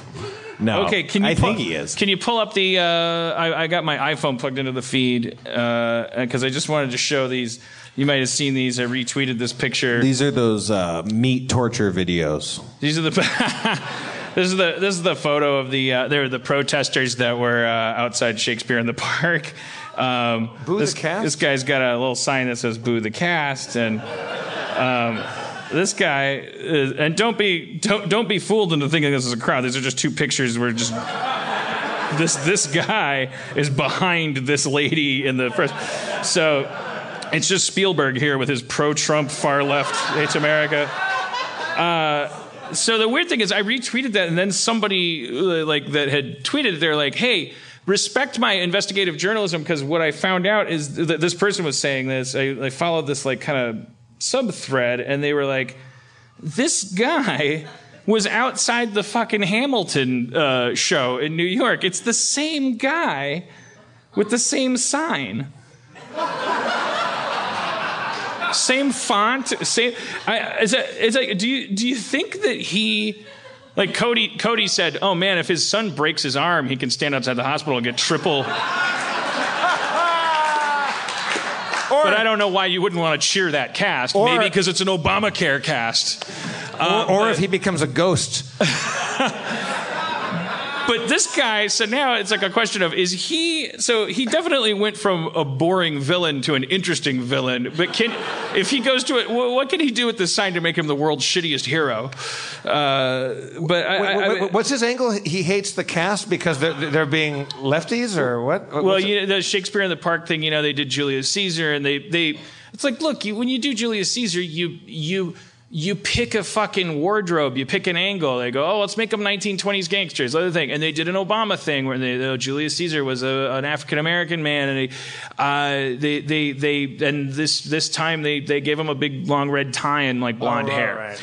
And so then it was like, we all know that these people aren't actually offended and they're just playing this fucking weird game of hungry hippos with us, where it's like they're just I don't know if that was a game from 1849. It's just so fucking weird, but I don't want to get sidetracked by that because we all spend our days where was this taken? This is also in New York? Where's Shakespeare in the Park? That's Central Park, right? Yeah. So, this guy has that much free time where he just goes from theater to theater. I like the idea that he made the sign for Hamilton, and then he brought it home, and he's a hoarder, and he just put it on the side of the. He's like, I don't know, I'm gonna hang on to that because the arts typically, I wouldn't be surprised if this isn't the last time that a play gets intertwined with my politics. And then he went to sleep and he ate some Spam and if he likes the play, he has another sign that says, don't boo the cast, boo the player. All right, we're back from the secret segment. Oh, Jesus Christ. Oh. If you're working at Feral Audio, you shouldn't have left any of that in the show. No one's working there. Okay. Annie's leaving and she can't even walk. It's bad when Annie walks out. It's like, please stay. We just got into our ableist jokes. No, she's just going to the bar. There's 45 people in line. That is where you will always find Annie. All right, so Spencer. Hey guys, are you ready to rock and roll in some D&D right now? Some Pathfinder, rather. I gotta say though, I think it'll be bad. So I'll just put that out there. You've learned well, my student. Yeah. It's a great way to make it good. Why are you so pessimistic? Or are you just lowering expectations? No, well, I mean, technically, yeah, I am lowering your but I'll give you it's an honest. excuse. Levy's not here, and we just last show we agreed. We're gonna make it consistent. And it's gonna be the three characters. And now Levy is, Right. visiting his family for Father's Day like he does every year because his dad died. What a fucking asshole. Me. More like Steve Meavy. Yeah. Steve Mimi. More like Steve, leave us. He did. He did. He fucking did. Yeah. Right. But that could be your excuse because that caught you off guard. Now you got to confine the adventure to the two of us. I'm excited about it. I'm barely drunk.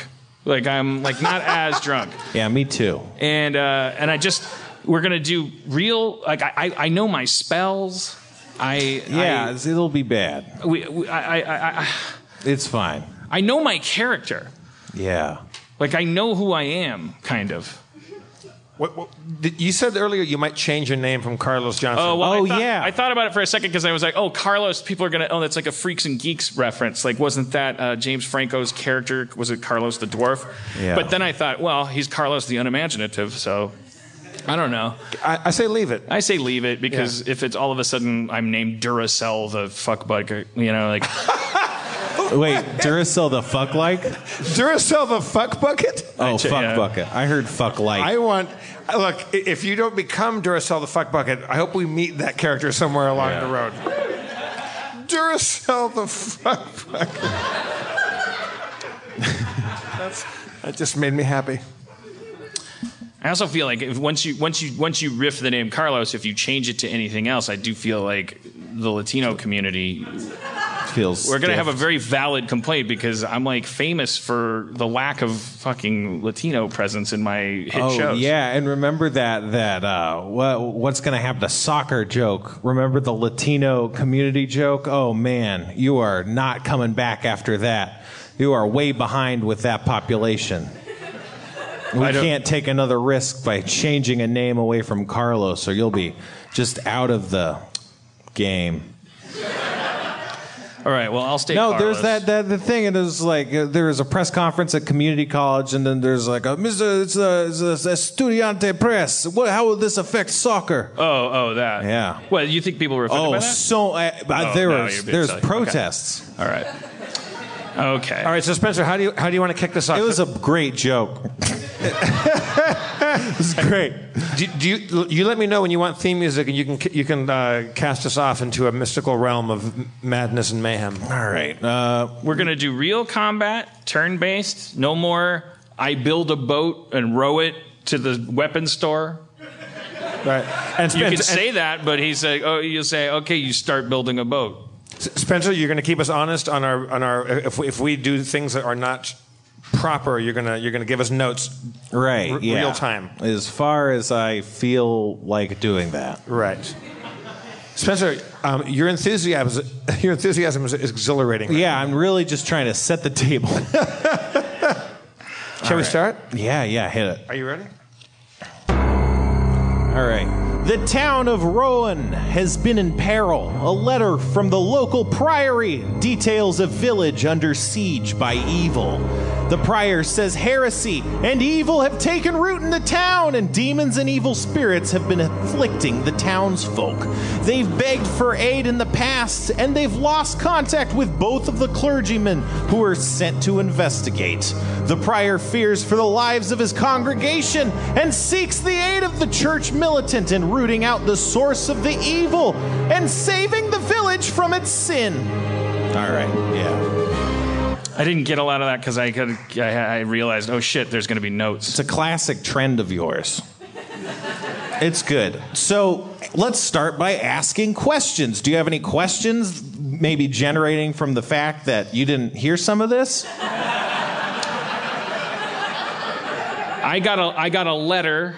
Yes. From my superior or some bureaucrat within my church said, go to this town. Right. This town is languishing from evil. Right. There's evil taking root in this town, and it's affecting our townsfolk. What's the town's name? Roan, or Roan. R-O-A-N. I think that's just Roan, right? Sure. I mean, I invented that's a word. Yeah. Let's move past it. I wrote it down with a W, so let's just call it Rowan. I mean, whatever. I don't think you writing it down wrong should change the name. Yeah, you can't do that. I don't think that should be justification. You were waffling on your own decision. The pronunciation, to be sure, yes. That doesn't open you up. This is what I'm talking about when I said bad. Dungeon topping from the bottom of the dungeon. No, it's great. Everyone's great. All right. So you guys, you're in like a horse-drawn wagon together because you've been dispatched on this mission. Yeah. Hey, Carlos. Chad.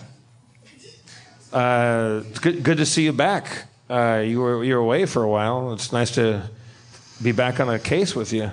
Yeah. I'm really proud of you. Really? I remember I taught you things in my role as a cleric at the Church of the Silver Flame. Sure.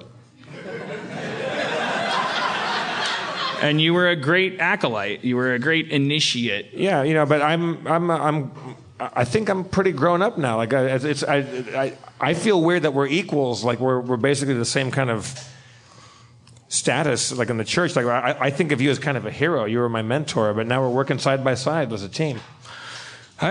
Don't. I mean, it's good to just say that stuff. Don't carry shame around with you. You know, just keep yourself pure. I admit to my jealousy. Like I teach young kids how to be adept at the arts of the Silver Flame, and when I see them rise in stature faster than I've ever been able to, I get jealous. Now that I've confessed that, you kind of get in your own way a lot. Like you could have been top dog. Really, yeah. You kind of self-sabotage yourself a lot. You know? Yeah, I mean, and now you're being a dick, and but if I don't, the key is which of us is more self-inspecting and which of us is saying stuff like that. Well, the thing is, and the answer that person. Okay, let's just drop it. I clearly there's a lot of baggage there.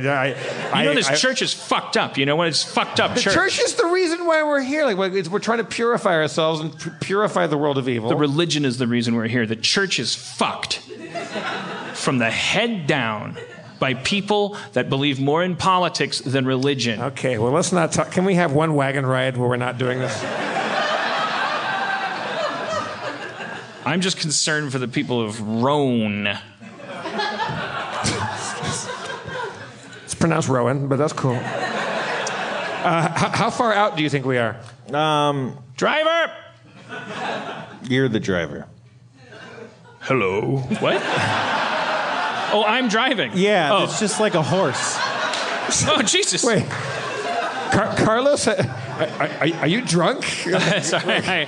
A voice in my head, I thought maybe was the Silver Flame said, "You're the driver," and I thought it meant If you've been drinking, you're supposed to put the reins to the wagon in the bowl by the door, and like somebody else drives the wagon. It's okay. It looks like Rowan's. I look ahead on the road. What do I see? All right. The road is rough and bumpy out in the countryside, and the rolling hills look endless and foreboding in the dreary gray of the darkening clouded sky. Following an even smaller, winding road to your left takes you off the main path and into the gentler yellow plains that give way to fenced plots of fallowed farmlands. That's like farmlands without crops in them. The edge of town. This must be the edge of town. Aside from a single small house and barn near one of these farm plots and two darkened, ruined, kind of burnt-looking structures, no real buildings or civilization are found this far out. It seems like way down the way there's a bit more of a town, but you're really only seeing these kind of three buildings on this path, and it's kind of getting towards evening. Maybe we should stop here and... let's let the horses rest and maybe give them something to eat, some water. Let's see if there's any people around that can give us information, the kind we won't get once we're in the confines of the city. Okay. The three buildings are a barn, a farmhouse. What else? Well, you see a farm and a barn house, or barn and a farmhouse, there we go, that are right next to each other. And then across, like you're on a road, and then that's on, say, the left side of the road. And then on the right side of the road, you just see two kind of burnt out husks of buildings. Whoa. Easy. We lead the wagon into the barn. Okay. So, all right. Yeah. No, you roll up towards the barn, and you can see there's light coming from inside the farmhouse, and the barn's closed for the night. Oh, it's nighttime already. It's sundown. Well, it's like getting dark, but the barn's closed. Magic hour. Yeah, if that's established, then sure. It might be magic hour. I kind of quietly walk up and to a window at the farmhouse. Okay. Wait. Sorry. So we should establish. What do you guys look like? I mean, we can establish that later, maybe. But I don't know what you guys look like. I'm a gnome druid. Yeah. I'm a short little fella. I carry a walking magical quarterstaff that has secret powers, and my name is Chad the Fireliker. I'm a gnome druid. Right. And I'm dressed druidic. I have kind of brightly colored hair and a brightly colored outfit, and I'm a little eccentric. You're a colorful gnome man. Yeah. Sure. Well, I'm a human. Size medium. I'm wearing a dirty robe. Right, so that's like church clothes, kind of. But your clothes are probably not like church clothes. They're like colorful. Well, I mean, I accent my church garb with, like I got like a. Oh, okay. It's I got like my pouch that I carry my stuff in is kind of like a fanny pack. It's very brightly colored. I think I kind of look like an older Antonio Banderas. Great. This is perfect. But maybe with a little paunch. Like, I'm not athletic, but that might be part of. I don't know what Antonio Banderas looks like these days, but I think I kind of look like a more ragged Seth Green.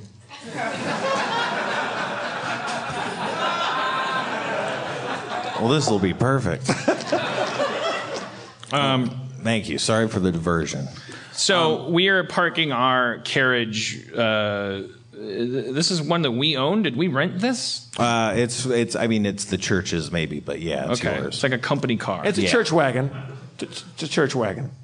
So we park it. I don't know. What you. I'm assuming my character knows more than I do about how to park a horse-drawn cart. You kind of just stop it, really. Okay. And how far is this light from this farmhouse? The farmhouse is like maybe there's a 5-foot gap between the farmhouse and the barn. So it's really close. They're right next to each other. So the glow is really close from the window. And you said you were going to the window, right? Yes. Okay. So you look in the window and you see a woman who's tending to a cauldron over a fire, but it looks like a cooking cauldron, not like a witch cauldron. Hey. Yeah. Well, you're a goblin. You shouldn't be hanging outside people's dude, windows. Dude, I'm a gnome, so it's fucking this.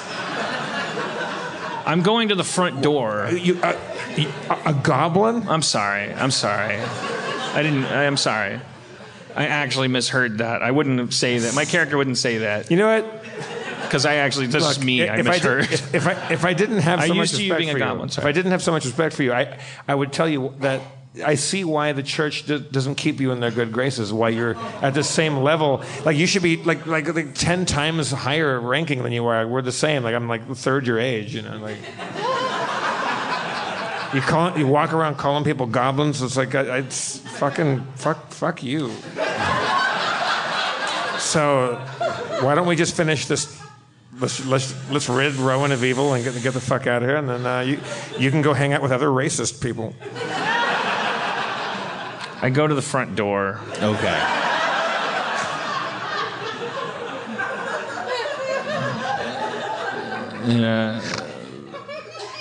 I don't need you to be a perfect person. I look at you as an opportunity to learn. I channel the silver flame. It purifies the earth of evil. Knock, knock. Knock. You hear that coming from inside someone's... I only speak common. Yeah. So is that really what they're saying? Or Yeah, it's like an old person. No, what? Sorry, he's just grumbling. He's grumbling. He's coming to you. You hear a guy coming to the door, and from the other side of the door, you say, "Who's out there?" Inquisitors from the Church of the Silver Flame, sir. You hear him unlocking multiple locks, and he swings open the door. He's holding like a kitchen knife, but it's not like menacing. It's just kind of like he was holding a kitchen knife before this. Put the knife down, sir. Mind if we come inside? Sure. Yeah. Well, who are you? We're from the Church of the Silver Flame. We hear that your town's been ravaged by evil. You said that. Who are you? My name is Chad. Okay. The Fire Liker. My name's Carlos, the knife suspector. My name's Tom, the farmer. He puts down the knife. Thanks.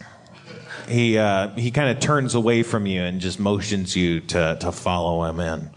He's going like, more church, god damn it, more church. Half this damn town is church. This whole place is fucking church, ain't done any good. My name's Tom Fell.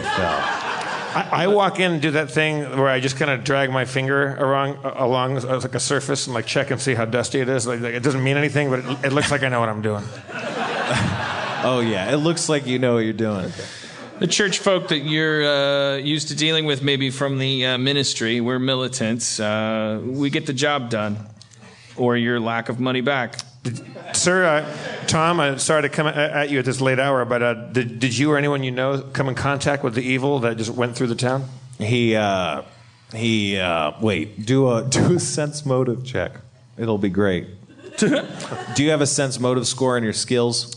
I do. All right, you can do one too. Okay. And mine should be high because I have a wisdom of 16. I think both of you guys have reasonable wisdoms, but yeah. No, I don't have any like extra score on sense motive. All right. Well, what's your wisdom then? And what's your sense motive?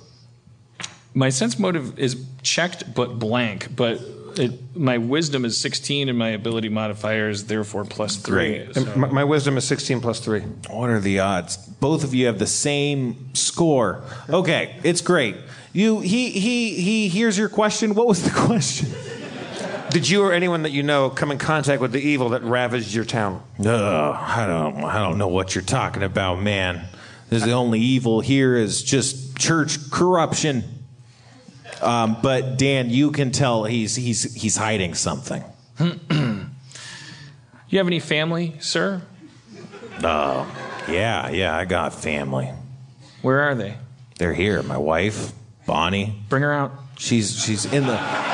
This area is it's like an entry area that's attached to a kitchen area. So she's visible in this room. Yeah, let me describe it. It's just like a house. There's a staircase that goes up into presumably like maybe bedrooms or stuff. But the main area is just kind of a one room. It's like a family room, dining room, kitchen kind Sir, of I've combo. been in houses. Yeah. I've lived in cooler places. No, I'm kidding. It's just part of the As tour. if that guy was saying that. Yeah. My house is...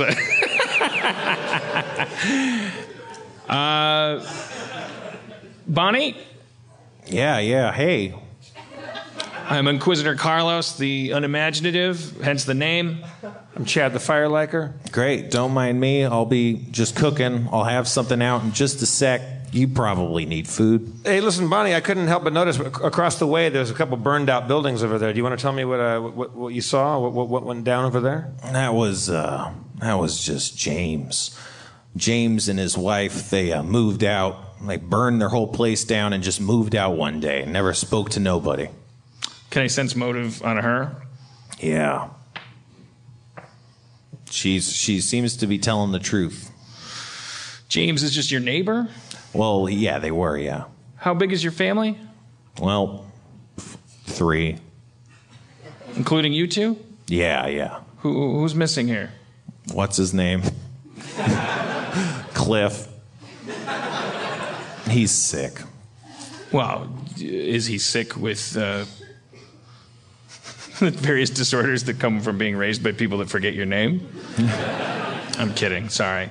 It's okay. He called me a goblin earlier. It's all right. Can I see Cliff? Why? I'd like to take Cliff notes. I don't. That's been our show. Thanks for coming, everybody. Is that a reference to something?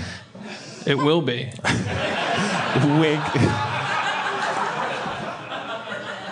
I'd like to see Cliff. You see, we just come into town. This is what we do. It's part of procedure. Yeah, you guys seem angry about the church, but we're here to help. Like, if your town has been under attack by evil, we're here to help. You've had complaints about the church. I'm assuming those complaints aren't that they were thorough, attentive, empathic, concerned. Concerned? No.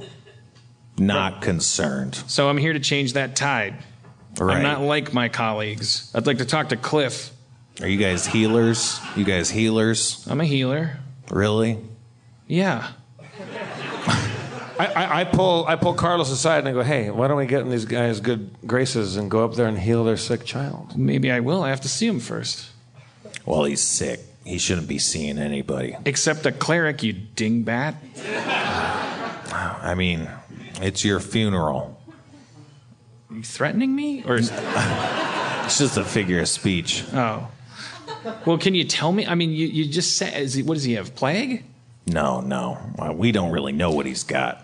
We just start walking up the stairs or wherever Cliff is. We just go to find him. We just push past the parents towards wherever Cliff is. Wait. But you successfully push past him.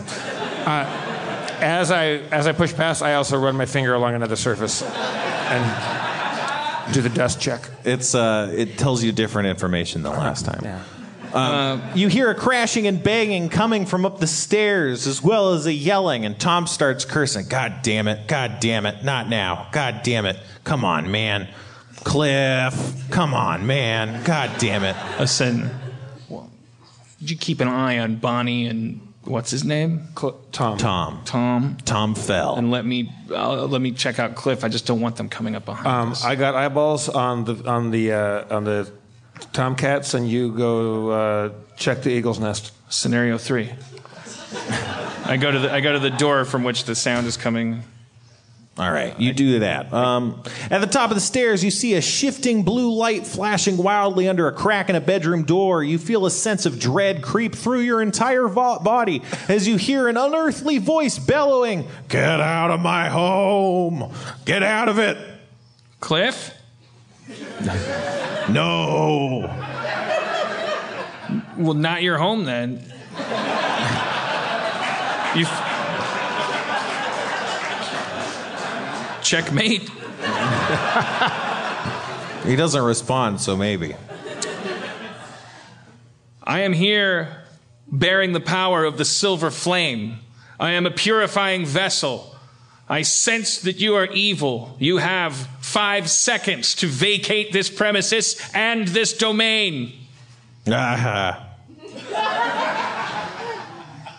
Time's up. Bitch. Now I'm just gonna open the door. Okay. I'm not gonna do anything fancy. I'm just gonna open the door. You see a large bed shaking and bouncing around, and there's a kid belted down to the bed, and there's a strange light. There's a strange light kind of flashing around the room, and you see darkness kind of emanating and leaking from the kid's eyes and his mouth. Shit. He's like, "You have no power over me." Oh, that's but all I he says. do. I do. I hear that, and I come in and join them in the room together, and I say, Carlos, you know what to do. Channel energy.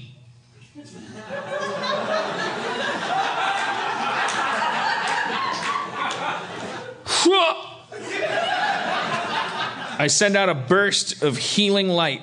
To heal the living. No, to damage, actually. To damage the undead. Yeah. Okay. You do that. You see the wave wash over him, and he goes, "Rah!" but he doesn't seem damaged or hurt in any way, as if he's not a member of the undead. And that's called elimination. I'm always one step ahead. He's not undead. I'd call this a case of possession. And that really gets my giblets. Finish your statement. Holy water. Do you have holy water? Yeah, I do. Oh, all right. We'll cross it out then. Wait, you're taking it away? Oh, no. Okay, yeah, I'm using it. Okay, yeah, holy water. Yeah, you're using it. Can I get a pencil later? Yeah, I'll get you one later. Okay. Or maybe someone else can get you one later. Okay, for now, just remember if I try to use holy water later that I don't have it. I'll get it. Yeah, it'll be great. Okay. Oh, no. You miss. You miss the bedridden child. Holy water splatters to the floor in a broken phial. I got it. I'm just going to try to, mop some of it up out of my hands. All right, well, it's not your turn now. Right, well, okay. Turns. Sorry, initiative. It's Jeff. Well, I don't have any skills to it, to get rid of evil necessarily. I call on I summon the advice of the keeper of the flame. You meditate on the voice of the silver flame, and it doesn't tell you any specific things, but you recall your training, which is to kill evil. Okay, I have some cloth with me. Do I still have a turn? I kind of wasted that one. Well, what did you do? I take my cloth and I go over to where the holy water mist, and I try to mop up the holy water and absorb the mist holy water, and then try to use the absorbed holy water on Cliff. All right. Yeah. Okay. Don't coddle me if that's stupid. No, I mean, it is stupid, but that doesn't mean it doesn't work. It could work very well. Right. All right. Well, you do that. You start mopping his brow with a mop. No, not a mop. A handkerchief made of holy water, inundated with holy water. Yeah. It deals 2 damage. And as that happens, you can see the kid. He raises his arm, and a tendril of shadow lashes out of his armpit at you, dealing 4 damage. Jesus Christ. So he goes, rah, rah. We got armpit boogans. Yeah. All right, shit got real. Is it my turn? No, it's the ghost's turn. He doesn't do anything, though. He's just laughing. Is it my turn now? Well, you hear people coming up the stairs, and it's Tom and Bonnie. They're like, "What's going on? What are you doing?" I heard some stuff breaking. We're doing more than you did. Close the door. All right. You're bad parents. They close the door. All right, now I didn't waste a turn doing that, did I? No. Okay, because I want to cast that thing where I win. No, it's the I think it's solar flare. No, it's no, that's just a blinding thing. It's the thing that kind of just I'm looking for it now and I don't see it. It's a spell where shit balls. I'm sorry. I thought it was like a thing where I create an aura that of deflection. Is that what it is? Well, what are you trying to do? Kind of deflect things with an aura. No, I'm looking for it now. I don't see it now. Yeah. Well, what are you looking for? Oh, I wanted to make a bubble. I just oh, shit's going down, so I just want to buff us. Right. If it's a video game, I'm just looking to buff. Yeah, I think that's the aura of deflection. Yeah. Yeah. Okay. So I'm hamana hamana hamana. Oh, silver flame. Nom, nom, nom, nom, nom, nom, nom, nom. Stop. And I make it makes you better at what you do. Makes us all better at what we do. Thanks, man. All right, great. Now it's Jeff's turn. Shit. I don't know how to attack a ghost inside a kid's body. I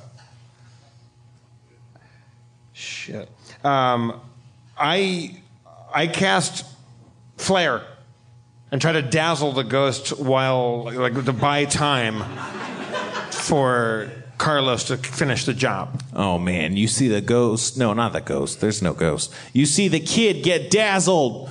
He's like, whoa. Like that. Carlos, I got him dazzled. Go in for the fucking kill. It's his turn, though. Oh, shit. He goes, he starts thrashing about, and you can see kind of these shadow tendrils lashing out some more. What are each of your armor class, actually? 17. 17. All right, well, both of you pass. All right. The shadows lash at your body, but they hit your armor, and it feels good against your armor. Leave this child, or we will kill him! There's pounding on the door. What do you think you're doing? Do you know what you're doing? Because we could have just killed him. We thought you'd, like, do something. Pound. I say out loud, the damn church. Oh, yeah, well, we'll show you the power of the church. I tell the ghost inside Cliff, come out and fight like a ghost and not be a shit. Well, it's Dan's turn, but you do say that. Okay. I check for more dust. God Wait, damn, what? I didn't hear that. We're really out of our league here. Like, we know. What? Protection from evil. That would be nice if they had that. Yeah, that. Patriarchal sexism. That would be nice if we abolished that. All right. It's hard to hit a kid, like, with a weapon. Because it's like. Yeah, you really went in guns a-blazing. I know. We did. We're bad. We're level 2. Oh. I just punch the kid in the face.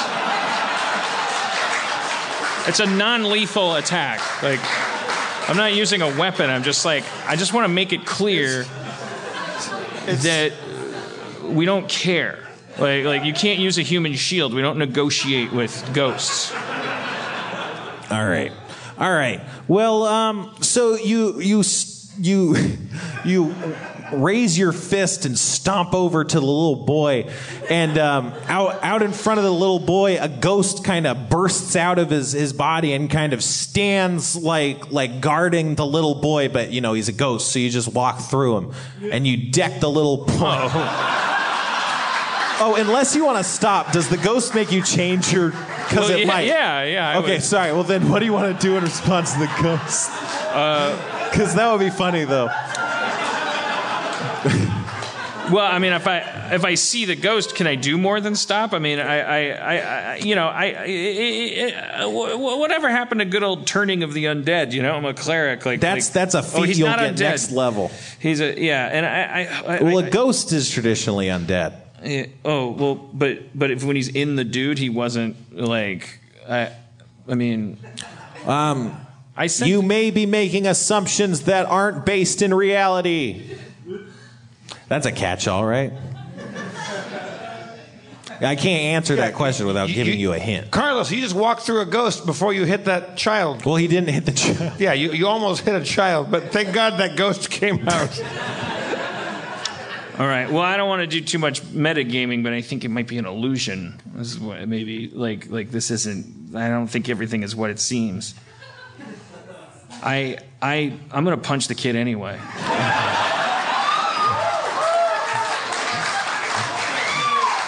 So you step through the ghost and you deck the kid.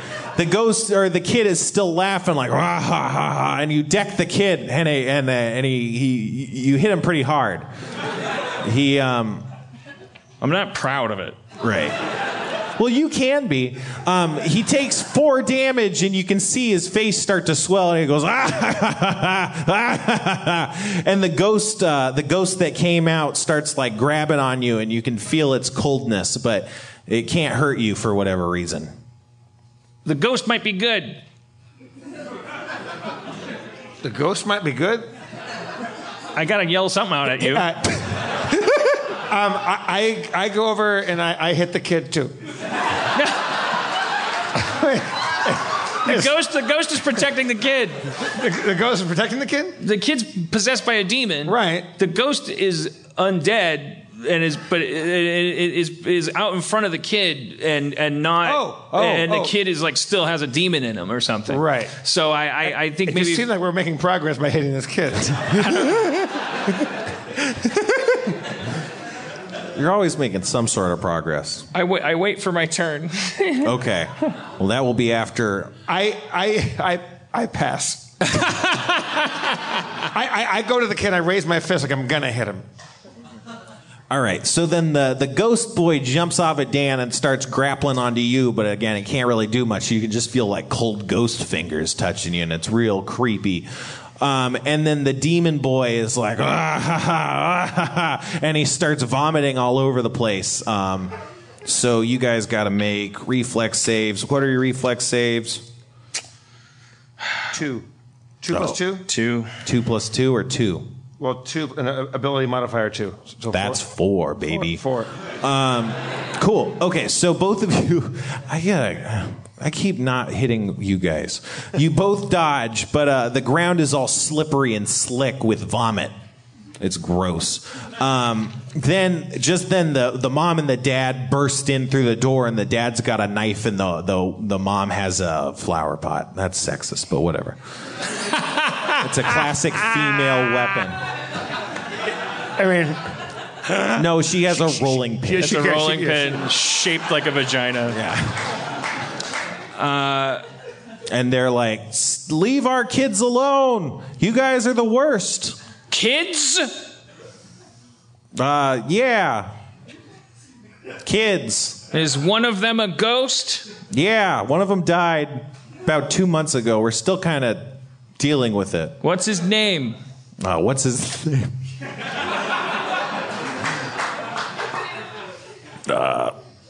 Archer. Archer, if you want to protect Cliff, you must work with us, not again. Well, you can't punch a kid to death and kill the demon inside. Wait. I can't talk. I didn't say that.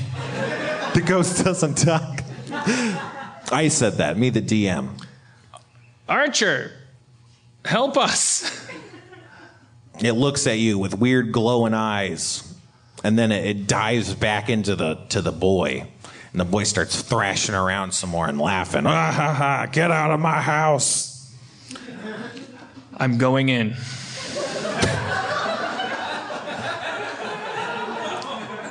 You're going into a little boy?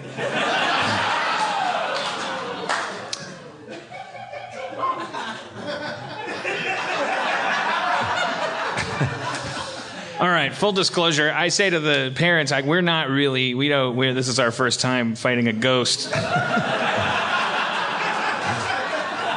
demon. And yeah, I asked Tom and Bonnie, is the ghost that's possessing your child the dead other child?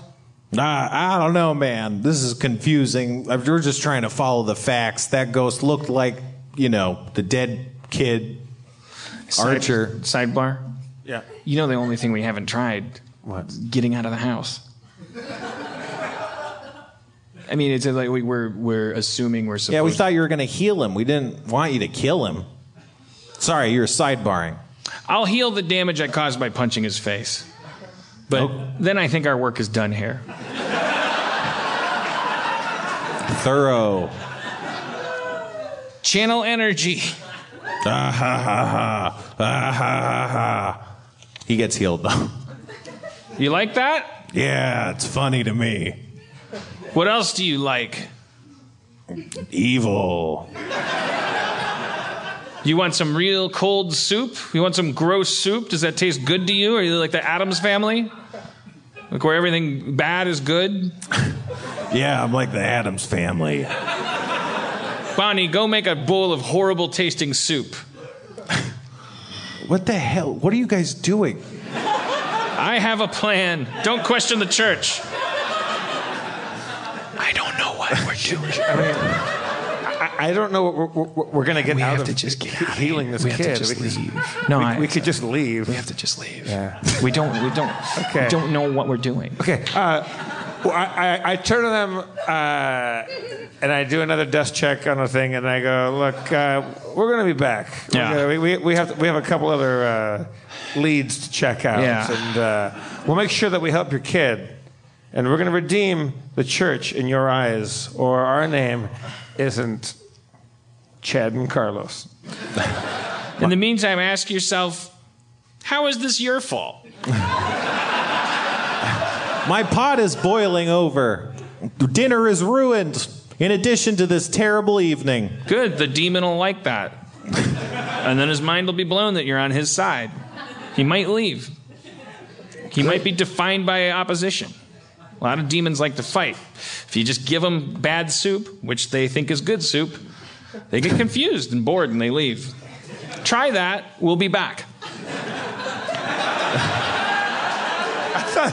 We walked down the hallway, and I go, "Carlos, like you're supposed to be the healer guy. I'm a fire user. I healed him. I can't just burn everything. Like you're supposed to, like you threw. Like we tried the holy water thing. We got the ghost out. Like what the fuck?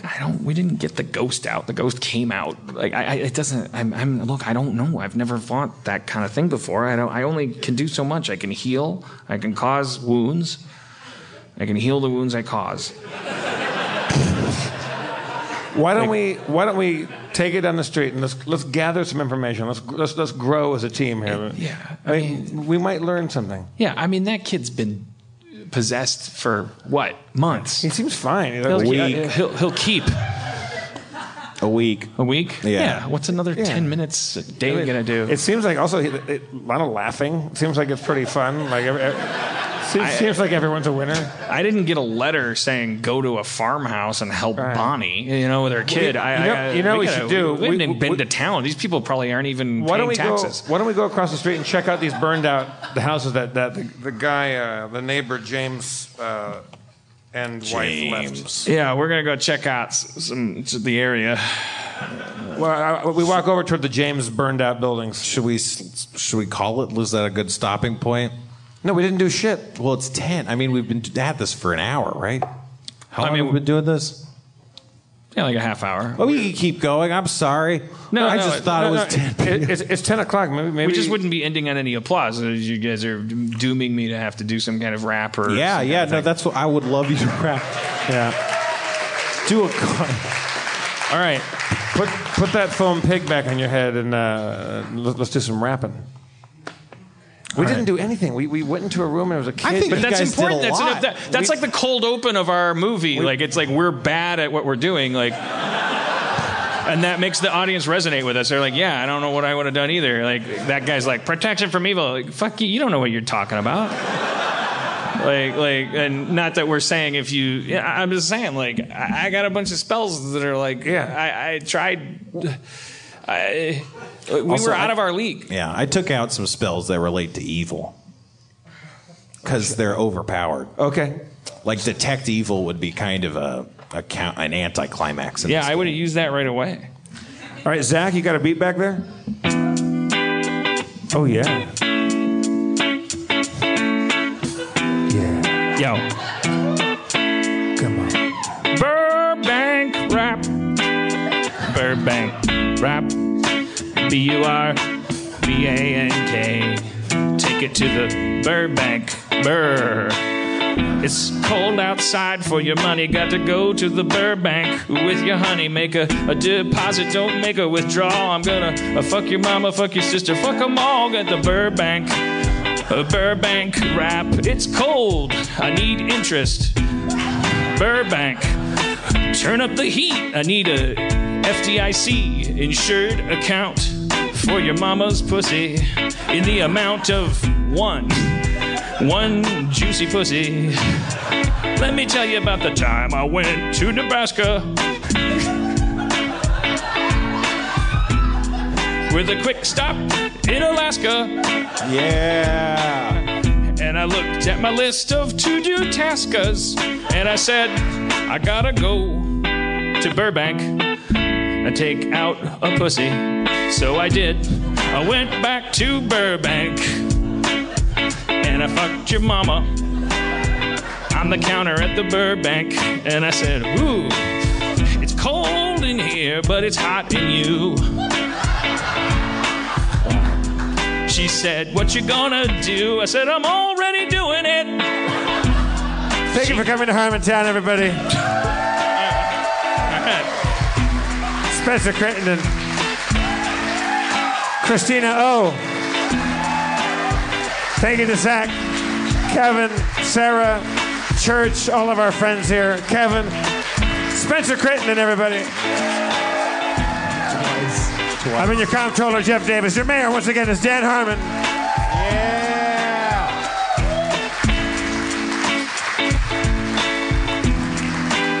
And watch Okja next Wednesday. Oh, fuck. God damn it. We didn't plug the goddamn thing. What?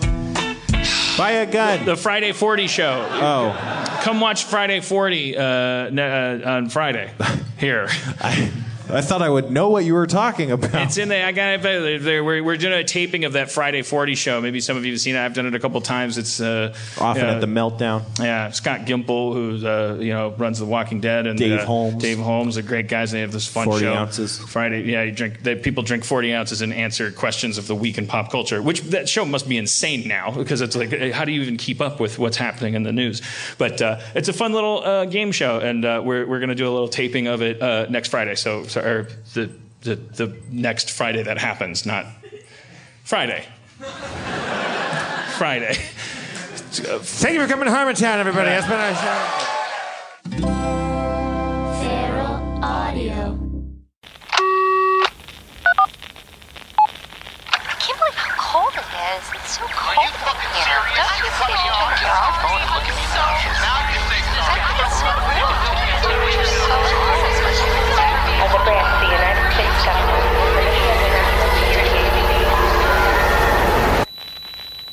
As a branch of the United States government, it is the mission of the National Security Agency to assess and flag citizens of the country who may present a threat to its security. The NSA has clearance to wiretap by any means necessary. Tapped. Incidental recordings of private conversations from the files of the NSA. Now on feralaudio.com.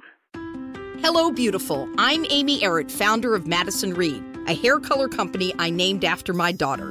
One of the things I value most in life is time. Time to spend with my daughter, time to spend with family, and the time I put into my company that's reinventing the way women color their hair. The busiest, most successful women I know use Madison Reed, the amazing hair color hack. In under an hour and for less than $25, Madison Reed delivers gorgeous, shiny, multi-dimensional, healthy-looking hair with an ammonia-free formula. You'll look like you just came from a salon, but the reality is you have more me time to do what you love. Things get busy. Let us take care of you and your hair. Find your perfect shade at madison-reed.com and get 10% off plus free shipping on your first color kit. Use code NEW. That's code NEW. Try it. Love it. That's the beauty of Madison Reed.